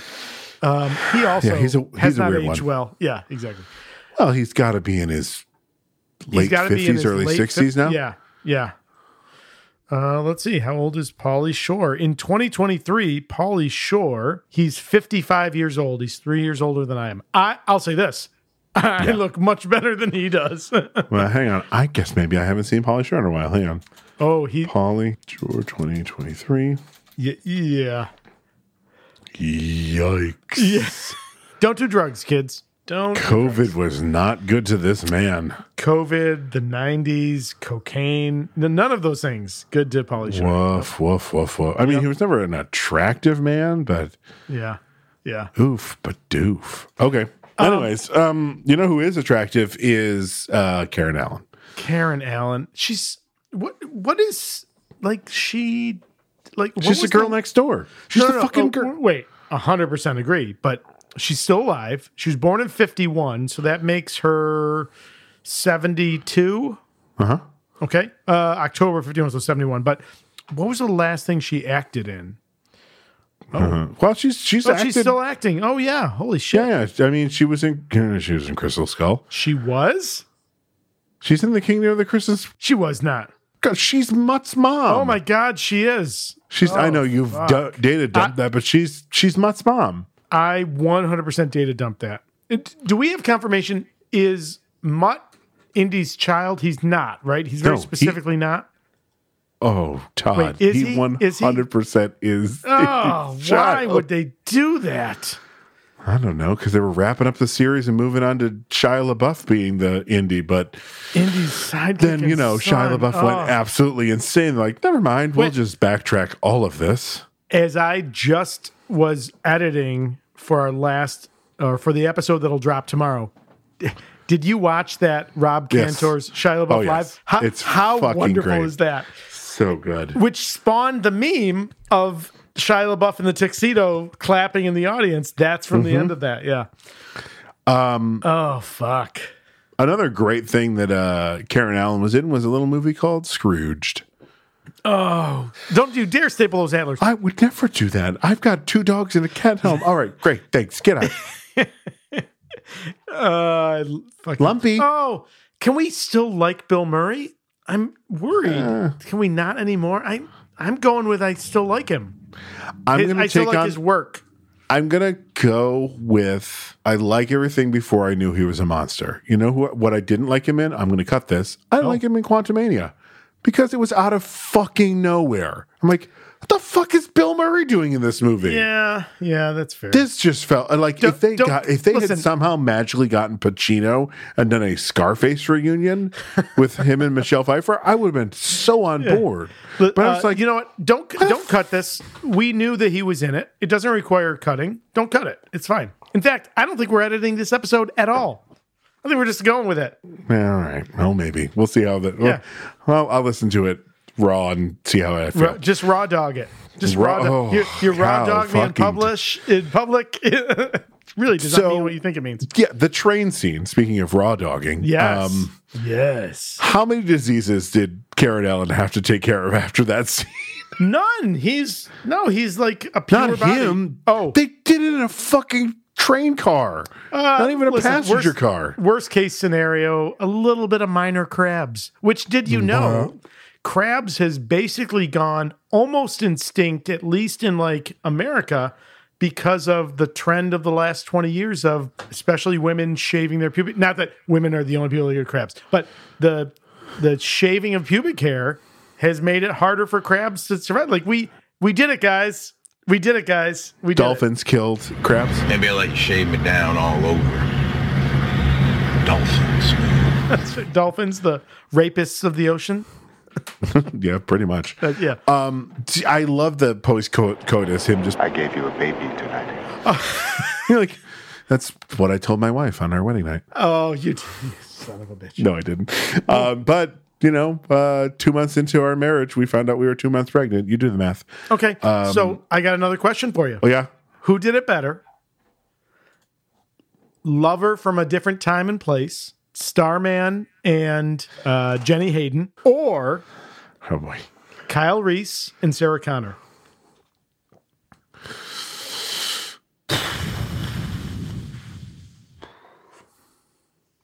I'm gonna have to go with Kyle Reese and Yes, Sarah. he loved her for years. He loved her for years, but also their sex scene is a little sexier. Some of the moments in Starman's sex scene, I'm like, do they not know how to kiss each other? Or is Jeff Bridges committing to the idea that he is an alien and doesn't understand this? No, even Karen Allen does some weird kissing. His literal post-coitus face is possibly the funniest thing in the movie. He's like, I don't know what just came out of me, but that was amazing. That's the first time. Tell me I'm not wrong. Every young man, 12 to 14 years old, like, I think I'm dead, but also I've never been happier. Right? Like, he nails it. So who has the more awkward sex scene? Starman Ooh. or Tommy Wiseau is Johnny in the room? Oh, Tommy Wiseau. Yeah. Tommy Wiseau in the room. That's right. You're right. My vagina's down here. Just be quiet. I'm making love to you. Like, no matter what you say, if Tommy Wiseau's a and choice, the room is on the table, it's gonna be the fucking room. That movie is, God, that movie's so fucking. Have you ever actually watched the movie? No, I've watched the fake, the Seth Rogen, James Franco, which was delightful. The Disaster Artist, yeah. The Disaster Artist. And I feel like I've seen it. I don't need to see the original. Well, they show scenes from it at the end, but like, yes. God, no, it's not even just Tommy. Like, the fucking flower shop owner, I think that scene's in the thing. She's so, oh, hi, Tommy, I didn't see you there. Yeah. That'll be $50. You're my favorite customer. Yeah. Like, that's how she delivers the fucking lines. Oh, hi, Mark. Which is a line has been part of our podcast for a long time. Oh, hi, Mark. Hi, Mark. It did not hit her. It's bullshit. It did not. It did not. Oh, hi, Mark. Dude still claims he's from Louisiana. I don't know what the fuck part of Louisiana he's from with that. 30 years old? Yeah, something. Eastern European accent. Yeah. How about, did you recognize the cops? Yes. Hitchcock? Well, I don't know what his name is, but first Hitchcock. of all, The cop. Not MC Gainley, not the main one. MC Gainey? The MC other Gainey. guy. The other guy's a total that guy actor. It's Hitchcock from Brooklyn Nine-Nine. That's where he is. Oh my God. I was like, well, he's familiar. I'm so glad you didn't look that up, because that's my favorite bit of trivia in this movie. Dirk Blocker. Yeah. Yes. I will admit, porn name. 100%. I was distracted because I'm a huge, I love MC Gainey as a character actor, but I've never seen him clean shaven. I'm used to him as Swamp Thing from the American cinematography classic Con Air. I'm used to him as Swamp Thing from that. So he's also he's Mr. Friendly from Lost. If only I had watched that show. Nope. Don't regret not watching it. Yep. I feel that way about Game of Thrones. Listen, listeners, direct all that feedback to Casey. And Casey, when they want to tell us how they feel, how should they get in touch with us? GoFuckYourselves.com. No, superpodherocast@gmail.com, because only Cap writes letters. Tony. Oh, so I get the drop? No, there's just no drop. We're no dropping. We're just going for it. Yeah. Asshole. Yeah. How about if you're looking on IMDb? Yes. The Deer Hunter. Do you see what his picture is? I'm not on IMDb. I was on Wiki, but I will go to IMDb. Yeah, Ted White. Ted White. I saw the name. He looks familiar. I feel like I should know who he is.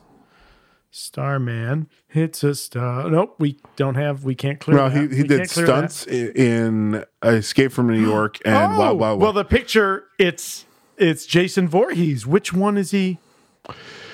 Is he the original? He's not the original. No, well, no, because he's not in the first final one. chapter and what the fuck? He's in Tron.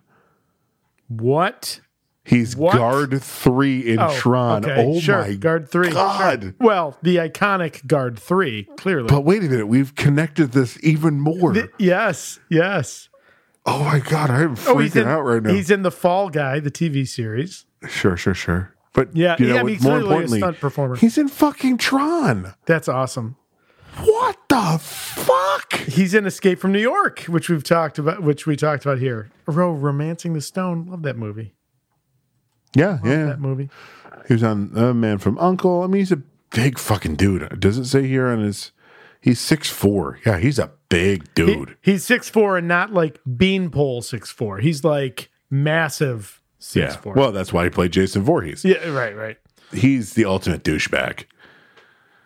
When he saddles up to Jenny Hayden, he's like... Oh, he's the one. It's his deer on the car. Yeah. Oh, yes. Got it. May we just talk about that moment for a second? So Starman goes out there, uses one of his little silver balls to bring the deer back to life that the hunter has obviously shot. Yep.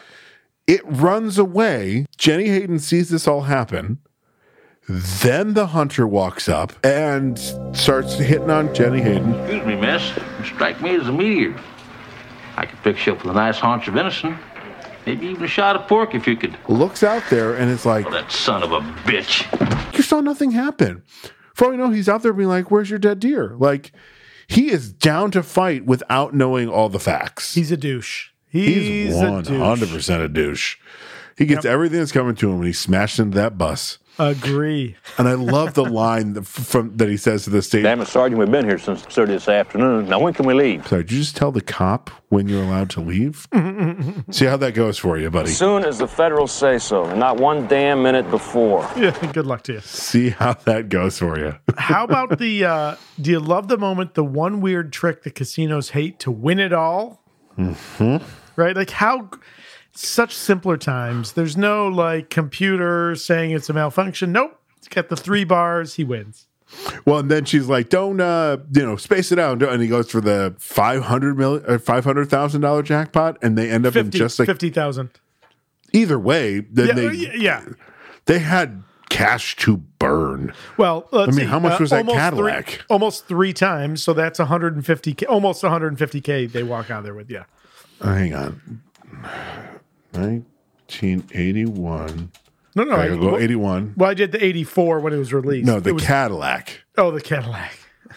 That they buy. They don't buy a Coupe de Ville. Wow, what fucking Cadillac do they buy? How much do I love the Cobra that they start the movie in? Yes. Whoa. Yeah. Jesus Christ, that's a beautiful car. How about Jenny Hayden? It's a Cadillac Seville. Seville, okay. What did those go for in 81 or 84? It doesn't matter. Either way. How much did a Cadillac cost in 1981? 17. Okay, so great. They've got more than twice. They could have bought 2 fucking Cadillacs. Could have bought 2. That's right. Almost 3. I love that they just drive off the lot, no plates on that thing. I'm Doesn't matter. the 80s was a simpler time. Yep. Credit? Paper tags. You got cash? Yeah, We got a car. Here you go. See you later. Great actor who shows up, the G-Man, who so first of all, the agent who has sympathy, Mark Sherman, he's not an agent. He works for SETI. Oh, he works for SETI. That's right. He's pretty much on loan from SETI to the government. He flashes a credential, but it's right. It's a SETI. It's just for SETI. Yeah, it's a government ID. So the amazing Charles Martin Smith, I think his iconic role will always be as one of the Untouchables, and sadly, the Untouchable who is killed by Nettie in the elevator. Yeah, he's such a good actor. He's so good, right? He's so good in this. He's not the one I'm going to point to, though. His foil, the G-Man who is, USA. Who is uncredited in this movie? No, Richard Jackal. Yeah. Richard Jackal, 100%. As George Fox? He's not credited? Wait, he is. It's 100% right. I'm looking at it right now. So I'm on Wiki. All right, Richard J. I mean, he's got to be credited. He's got to be. No, he's not he's not in top cast. I'm sure he's in. Well, I'm on the thing here, and I'm trying to figure out how to get to the full cast. There we go. Fox. Yeah, he's okay. So he's on the IMDb. He's not in the top cast. He's on the IMDb, but he is uncredited. What? It is. I thought he was. Hang on. No, I don't think that's right. I think that's incorrect. Fox's assistant. What was his name? No, not Fox's assistant. No. Fox. No. Oh, there it is. I'm sorry. Richard Jackal? Yeah. Do you recognize him? We've watched his movies before. Yeah, he's in The Dirty Dozen. The Dirty Dozen. Yes, he's also in Airplane the sequel. Oh, it does not compute. 404, error not found. Movie not found. No, the amazing Sergeant Bowren from The Dirty Dozen. One of the 3 survivors of the mission. Yep. Yeah. Oh, and he's such a douche. He's so good. He's so good. Except when he shows up at the end at the diner, he's got those Coke bottle glasses on, and he's like, "Oh, you're finished." I'm like, "I'm sorry, I can't take you serious in this.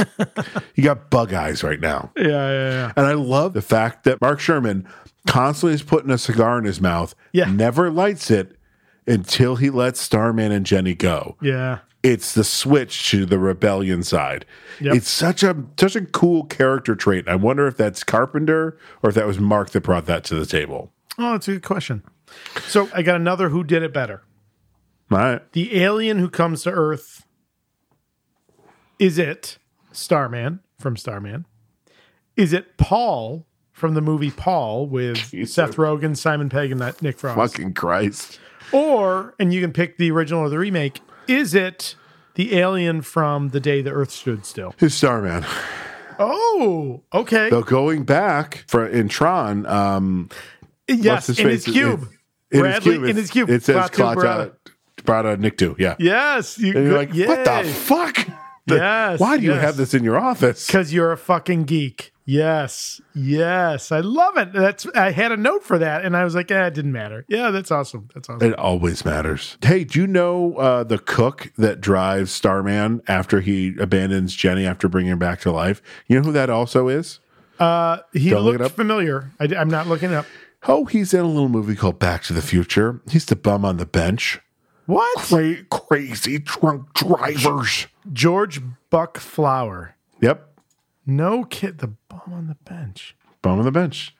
Red the Bum is what he's listed at. He's also in They Live, Village of the Damned. Yeah. Oh, my God. Oh, shit. He's got a shit ton of credits. Well, he had. Sure. Died in 2004. How many IMDb credits? He had 166. Oh, my Lord. Good for him. Yeah. He did a shit ton of Power Rangers. I'm looking here. Homeless man, bearded man, bartender. Wow, Jesus Christ. I need a homeless guy. Get me George Flower. Yeah, give me Buck Flower. Oh, his picture on IMDb, the beret, that is 100%. Was that from Back to the Future? No. That beret picture is very familiar. Who would I know him from? Okay. Oh, all right. That's interesting. All right. Huh. Okay.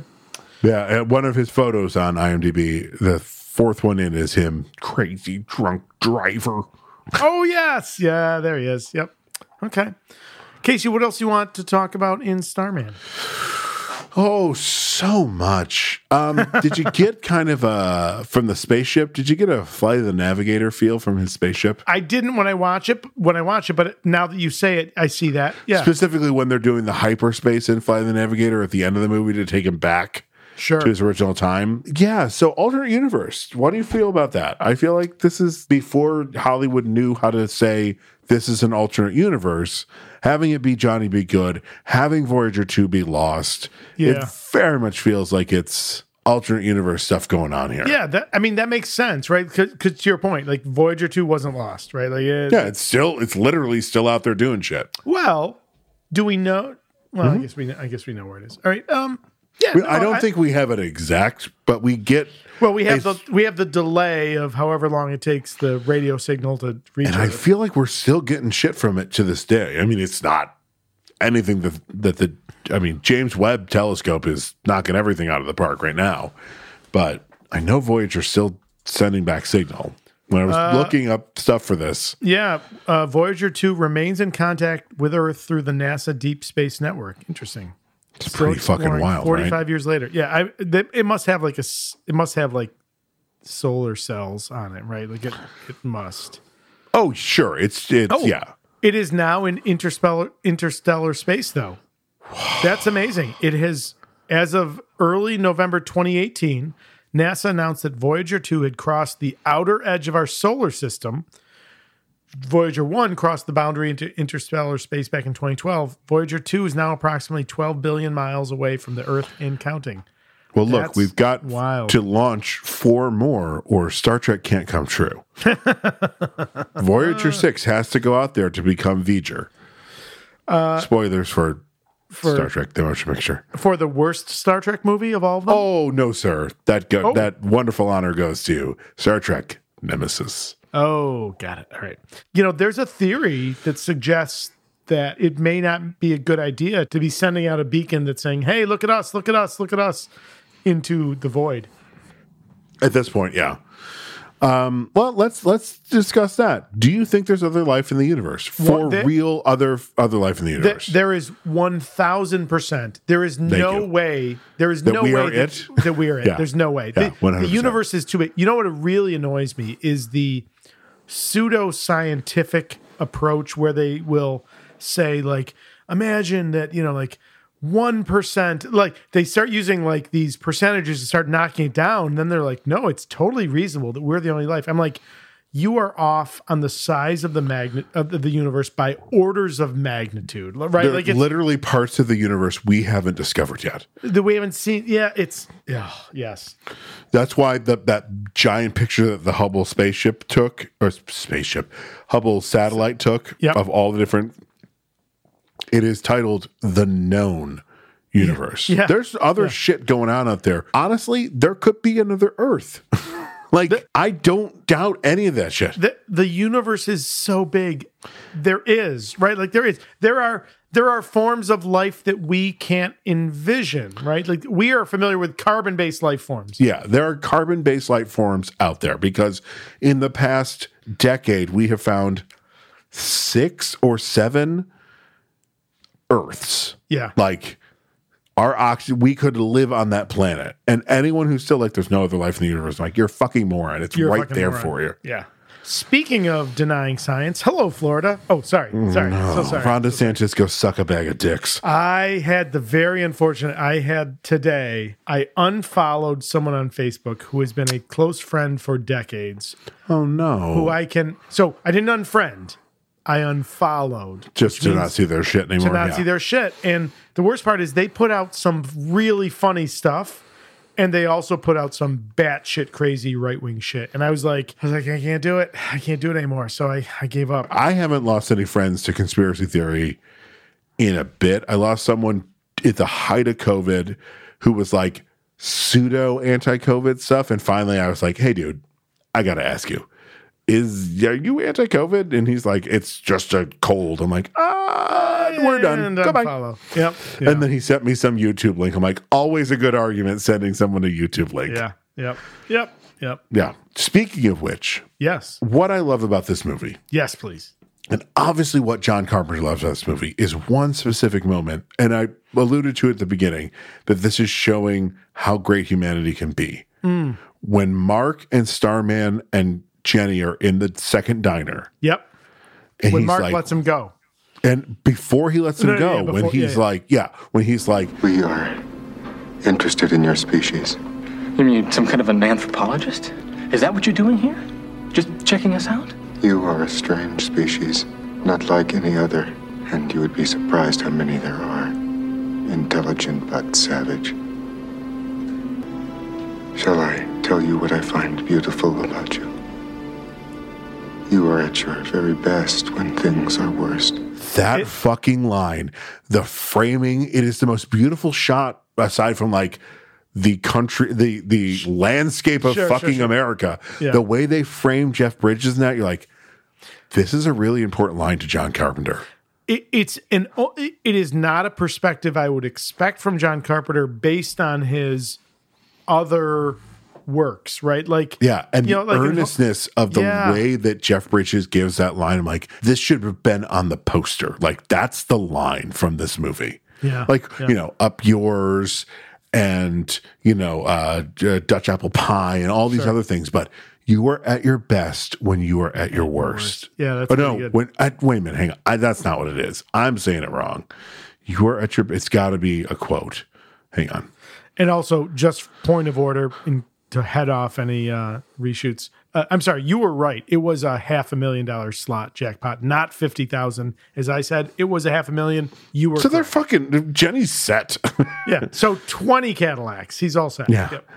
Yeah. I'm sorry. It is. You're at your very best when things are worse. Yes. Yeah. Yeah, that is an optimism. There's a sadness in Starman's voice in that line. It's almost like he's like being like, you need to see this as a species. Well, yeah. When things are bad, you thrive. So this is a great segue to start talking about both movies. What else do you want to talk about in here, because I definitely want to connect these two movies. And I mean, it's unfortunate that the planet comes in and destroys our atmosphere and kills us all at the end. Right. That's true. How it went from suck to blow. How about? So this is a rare instance where John Carpenter doesn't do the orchestration. Yes. The soundtrack. Correct. But holy fuck, how beautiful is the Starman theme? It's really good. It's fucking haunting. This is an underrated movie. This should be a cult classic, but it is not as well known as it should be. I've never seen this movie start to finish. I've seen pieces of it. So fucking Never good. watched it start to finish before today. I'm so glad you picked this because I was so happy to watch it. And this is not a knock on you, but it's so interesting that we both chose Jeff Bridges movies after you chose one. Yep. But you chose high effects, science fiction. Yeah, effects. And I chose humanity. And you know, it's DC to Marvel movies. Like Marvel movies are great. I'm not here to shit on Marvel movies, but Marvel movies. Did you see me getting into fighting mode? Yeah, yes. Marvel movies, aside from like Guardians of the Galaxy 3 and a couple other ones, are more popcorny movies in a good way, in the best way possible. Like I fucking love them, but there is not as much substance or the idea of substance that some DC movies have brought us. Not later DC movies. Like Black Adam can go suck a bag of dicks also. I will admit there's plenty of popcorn movies in the MCU to pull from. However, the Winter Soldier... Sure. You mentioned Guardians has heart. I mean, even like the heart of... Yeah, I wouldn't even call Ant-Man... I mean, Ant-Man had surprising heart. Sure. No, but you know what I'm saying? Yeah. I know what you're saying. It definitely shows like what formed what is a great movie. Tron's a good movie. I'm definitely not here to say I didn't have a blast watching it. Sure. But man, this movie, Starman sits with you for like a day or two afterwards. Yeah. For me, at least. I think they're very, very different movies. I think they're very different movies. Yes, 100%. Right. And I'm sure that part of my take, is part of nostalgia, right? But, and again, and I've talked about this on the podcast, right? That the era which Tron came out, and I saw Tron already is a 10-year-old, 11-year-old, 12-year-old, loving science fiction and fantasy and having so few options. And then a movie like Tron comes along. And it looks like no movie I've ever seen before. And it has this cool science fiction story. So I'm sure that some of that's nostalgia. The more fantastical, right? Yeah, that's totally true. That's totally true. More fantastical versus grounded. How about that? Save him making the GPS in the Mustang Cobra. Sure. And the silver balls and him leaving. He just walks into the blue mist. There's no like beam me up Scotty shit or anything. And you don't even see the spaceship leave. It's just a shot of Karen Allen giving us the holy fuck, he an alien that I fucked is leaving. So perfect segue. The last thing I want to bring up, and certainly whatever else you want to bring up, you mentioned it earlier. I was not aware of a potential sequel. I know there was a TV series of Starman. That's what I'm talking about. Oh, okay. But I didn't say potential. Both Tron, because Legacy is a failure, and Starman. Like, now, do you know who stars in Starman, the TV series? I feel it's not Scott Bakula. I feel like I should know. No, that's Quantum Leap, sir. That's Quantum Leap. Right. No, I said it's not. Dare you? No, I said it's not. It is Robert Hayes. Robert Hayes not from Airplane. 100% from Airplane. That guy is Starman? What? Come on. Yeah, he's Starman. Okay. I don't see remember him? that. Yep. Okay. And the only actor to come back. Oh no, nobody comes back. I'm sorry. I was a big fat liar. But the Scott. Oh, it came out just a couple years later, 86 to 87. Yeah. Yeah, and it fucking bombed. I think they kill off Jenny Hayden. Oh, but wait, because he's not Starman, because of course it's about his child. Right. Okay. Christopher Daniel Barnes I was thinking he was like Jeff Bridges. No, he's clearly not. Okay. Oh, I thought wait a minute. He's alien returns to Paul Earth. Forrester, Starman. What? Oh, no. Okay. Is there anywhere to watch this? Christopher Daniel Barnes is Scott Hayden Jr. Do I have to? I don't want to watch this. Watch on crack. I might watch the pilot and see how terrible it is. You watch it and tell me how it is. I imagine it's pretty awful. I would assume so. Do you know who Christopher Daniel Barnes is? I do not, but I see a picture of him now and he has a massive beard. He is Prince Eric from The Little Mermaid, the animated movie. What? He's also Greg Brady from a Very Brady Bunch movie and a Very Brady sequel. And he was a Spiderman. And Spider-Man was on the old 90s animated series. Was that him? What? Yeah. That is crazy. Yeah, he's had a fucking career. Wow, good for him. Yeah, he was Peter Parker Spider-Man. Holy shit. 65 episodes, 94 to 98. Holy shit. That was a pretty good. I don't know if you ever watched that. I didn't seek it out. I may have seen it in passing. Yeah. Fucking wild show. Wow. They just did all the batshit crazy stuff. The Venom happened during that time, and just, it was wild. Madness. The quote here on the IMDb page, it's Tombstone and Spider-Man. Tombstone says, "Come down here and fight like a man." Spider-Man, "I don't suppose I could convince you to come up here and fight like a spider." That's fucking Spider-Man right there. That's Spider-Man. That's the quips, 100%. Ah, it's so good. Okay, failed sequels on both. We also have the Jeff Bridges connection. We also have the fucking redneck hunter connection in both. Would you put these both in this order? If, let's say, we got the army together, to watch them, and we're gonna watch them, would it be Tron to Starman or Starman to Tron? Yeah, I would go chronological order, Tron release order, Tron to Starman. So the few times I've been to actual double features, I mean, they did a weird one. I think I've talked about it before. With Heart and Souls, the Robert Downey Jr. movie. Oh, yeah, I remember that. Yeah. Was that a musical? Nope. No. I mean, he sings a song in it, but it's not a musical. So, yeah, same but thing. the second movie was Jurassic Park. And even as a kid, I'm like, I don't know how these connect. Yes. But with double features, the few times, or triple features, there's a great drive-in still here in Minetto. Yes, yeah. And they'll do really cool double and triple features that make sense, but it's always the more kid-friendly is the first one, Tron. Sure.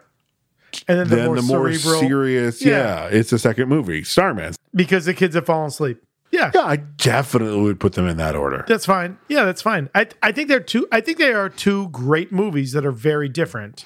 Yeah, I cannot be clear enough that even though I find Tron rather fucking goofy, and kind of it's still a fun watch. We did it, high five, freeze, and credits kind of end to it. It's still a good movie. It's still a good movie. Yeah. How weird in both. How does he greet them at the end? What does he call them? What is the what's the word I'm looking for? What is the what he says greetings. I can't think of the word. And he says greetings in Starman to the guy with the tire iron wrench. Oh, right. I'm like, fuck, there are a lot of similarities. Salutations. Yeah. Salutations. There you go. Thank you. Yeah. So, what I love about comparing and contrasting these movies, both of these movies have this element of humanity looking out at the unknown. Yeah. But boy, what a different take on the unknown from each of those.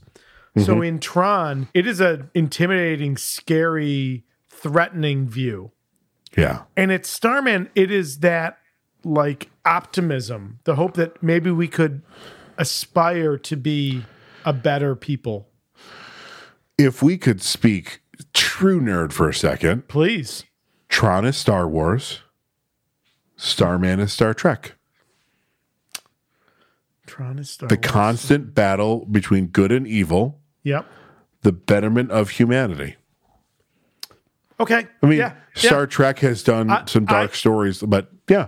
If I were asked to put those two, Star Wars, Star Trek on opposite sides of the paper and then define them, I typically will say Star Wars is fantasy, Star Trek is science fiction. But the way you framed it, that's not bad. I'm good with that too. That's a yes and also that's pretty good. Yeah, I think that's what I think that's what makes them work so well together, is that it shows dire situations with a positive ending. Yep.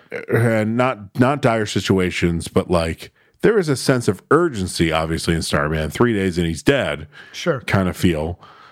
I understand why Columbia shelved this, because it very much their case could be made. Alien comes to Earth, bonds with somebody, is dying, has to get on a spaceship to go back home, or will die. No, other way around. Columbia shelved Night Skies. No, this was a Columbia movie. And then Columbia shelved this for 2 years. This was come out in 82. I'm sorry. I thought you meant... So they went with Starman and then shelved it for 2 years. Got it. Because if they've released the same year, it would be like, so it's E.T. but with adults fucking. Like, it's it's the same story. Like, down to Jenny says to Starman at the end, "Take me with you." Yeah. Just like Elliot does. Sure. I mean, it's the beauty of, like, in 3 days... he's able to learn to love, right? Like it is, and again, almost it's a pretty jarringly, fucking beautiful movie. Yeah, almost jarringly inconsistent with Carpenter's other stuff. Like it almost makes you wonder, like, how did Carpenter end up in this weird, horror, scary, uncomfortable space when clearly Starman is an optimistic movie? I don't get it. Well, I mean, so Wes Craven's known as like a horror movie director, right? Very much so. He did a little movie in 2000 called From the Heart, a story of a school teacher's struggle to teach violin to inner city Harlem kids. Meryl Streep, Cloris Leachman, Aidan Quinn, Angela Bassett, Josh Pius. Like, this is a serious movie that is what? Like 2000 Wes Craven?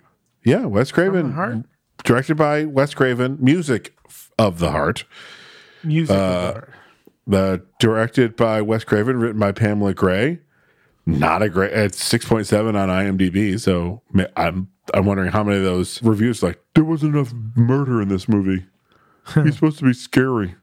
Immediately following the phenomenal success, Wes Craven, of the original Scream movie, Bob and Harvey Weinstein offered Wes Craven 3-picture deal, 2 of which would be a horror, and the last would be a petticoat film, costume drama, for which the Weinsteins were known for at the time, which Craven, a fan of classic music, chose to be this film. So he chose this movie. So, yes, there's got to be something in horror movie directors that make them want to go outside the box. That's so interesting because I've said this about a bazillion times. I love when comedic actors take the serious turn, and I typically point to Bill Murray's role in The Razor's Edge. I think you can point to Jim Carrey in the Moon, the Andy Kaufman Man on the Moon, right? Like I love Good Morning Vietnam. Good Morning Vietnam with Robin Williams. Starts funny and serious, and you're like, whoa. And it's real drama in there, right? With just funny moments. Yeah, I had no idea that Wes Craven had done that. I'm guilty of clearly only think of him as a horror guy. Oh, that's so unfair to him. And I mean, while we're on it, the guy who was the fucking body in Halloween directed an amazing sci-fi movie that we'll probably review at some point on this podcast, The Last Starfighter. Oh, well, that Nick was Castle. Nick Castle, the guy who plays the body. Wait, that was. Yep. So it was, for me, my pick was either Tron or The Last Starfighter, and it came down to Tron at the end. But that was, I mean, yeah. But you knew that, right? I did not know that. Yeah, the guy who is the shape, like I don't think any of the stunt work, but just like creepy Michael Myers standing around Nick Castle. Yeah. Directed The Last Starfighter, which is just like the fucking wildest piece of trivia of all time. That's wild. Holy cow. And The Last Starfighter is such a good movie. Yeah, it's pretty good. It's been a minute since I've seen it. It's not pretty good. It's a fucking awesome movie. Have you? It's been a minute. But I mean, it's also another one that heavily used Robert Preston in it as Centauri. Yeah, and he sings a whole song about how they've got trouble in the in the galaxy. In the Centauri's nebula. Yeah, absolutely. Oh my God, that's awesome. Hey, Casey. Those were two movies that we both just really fucking love. Listen, I tell you what, you put these two on a double feature, I'm going. Peeps, we did it. This is a good double feature. Yeah. Now, next summer, just to keep with the summertime fun time theme, sure, won't be this. Do we want to lock in Crisis on Infinite Earths? Oh, I think we have to. I think that's a great idea. So tell our folks a little bit about that. So I'm going to try and find, because I'm on a fan edit Reddit page where people are like fan editing stuff, and I'm looking to see if someone has taken Crisis on Infinite Earths and taken the 5-part thing and kind of smushed it and moved some stuff around, taking out scenes that don't matter to make it a feature-length film. If not, it's 5 44-minute episodes. It's really not that hard. And a lot of it is like, and then the heroes fight. A lot of it can be really gone through. But I think that's what we'll do next summer. Okay, I'm good with that. As always, I think that our fans or our listeners, our audience, should let us know what they think. Oh, how does this work? Yeah, look at the liner notes. We already gave the email for the podcast. Everything else in the liner notes. But again, reinforcing the idea that, like, if this works, if you like this, I mean, it's a long episode. Who knows what the final edit will be? But it's adorable that you think 2 hours and 19 minutes is a long episode. Yeah. I mean, raw. Like, that's fair. No.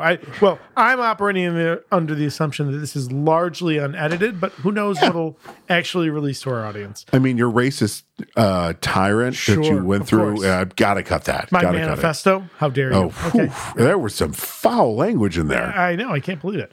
But Casey, you know who we should absolutely thank? Oh, did it show up? I'm sure it did. Did it? Yeah, it probably did.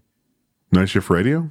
Well, we should thank Night Shift Radio. Sure, let's thank them. Wait a minute, hang on. Could you say that in not a kind of like, I guess, kind of way? No, well, that wasn't who I was thinking of. But yes, in addition to, thank you to our friends at Night Shift Radio who welcomed us in a few seasons ago and have been nothing but incredibly supportive to everything we've done. Thank you. Thank you for giving us a home here. To our listeners, if you have not checked out the other shows on Night Shift Radio, oh my gosh, what's even the point? Like, what's even the point? I mean, so much good stuff out there. I have Where No Mom Has Gone Before.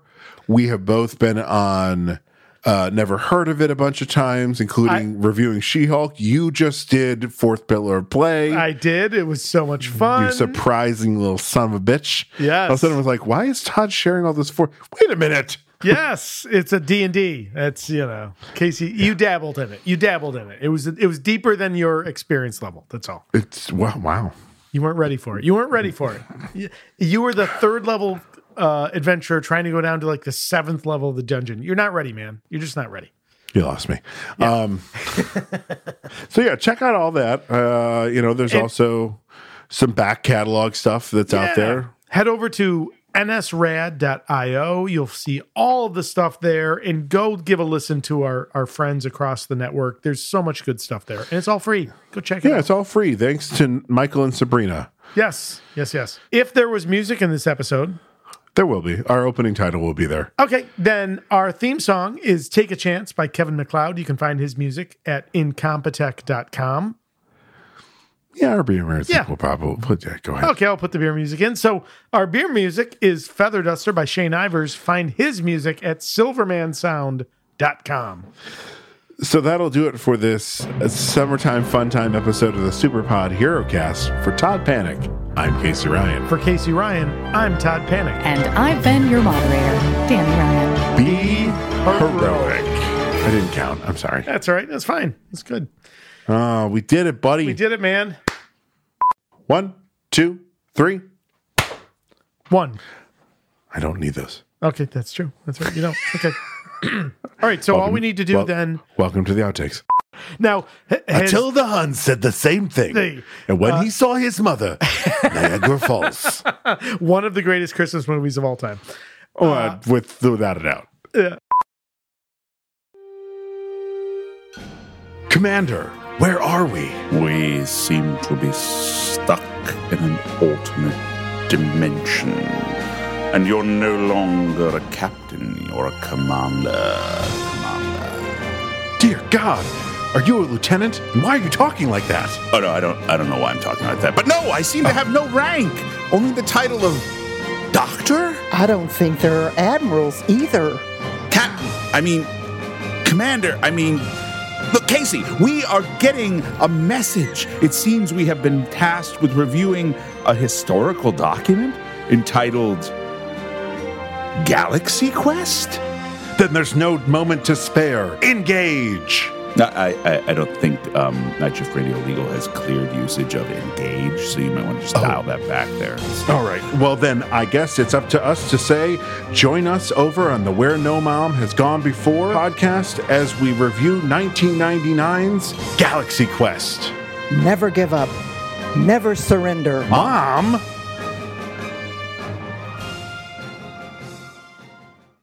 Combat, exploration, and roleplay. These are known as the 3 pillars of play that make every game of Dungeons & Dragons exciting, tense, and rewarding. But we believe there's another pillar to the world's greatest role-playing game, and that 4th pillar is creation. Are you a dungeon master who has always wanted to create your own monsters, execute your own adventures, design your own challenges, spells, classes, and lineages? That is what we here at the 4th pillar of play, a Night Shift Radio production, are doing. Learning game design by designing games. We are not professionals. We are enthusiastic amateurs, just like many of you. So join us as we review and discuss information by professional game designers and put theory into practice by creating new worlds, new monsters, and new opportunities for heroic players. I'm Josh. And I'm Talon. Join us at the 4th pillar of play, available wherever you download your podcasts, or visit us at www.4thpillarofplay.com. And we look forward to creating with you. Well, hi there, everybody. Sorry to interrupt your other podcasts that you're listening to, but a little fun announcement to make here. Casey, in summertime, we like to get up to some antics. And those antics would involve getting a bunch of nerds together and doing what nerds do best, yelling at each other. Yeah, that's right. So we are going to do Nerd Debate live this year. Nerd Debate 5 live. There we go. Person. Boom. That is the subtitle. We just came up with it. We will be doing this at the amazing Bullfinch Brew Pub here in Syracuse, New York. So find all the information that you need at our social media or at nightshiftradio.com. We've drank Bullfinch's beer before. Dave, the brewmaster at Bullfinch, makes amazing beers. Check out the amazing stuff that's happening in Bullfinch. You can go to bullfinchbrewpub.com. Come join us on Saturday, July the 29th at 7:30.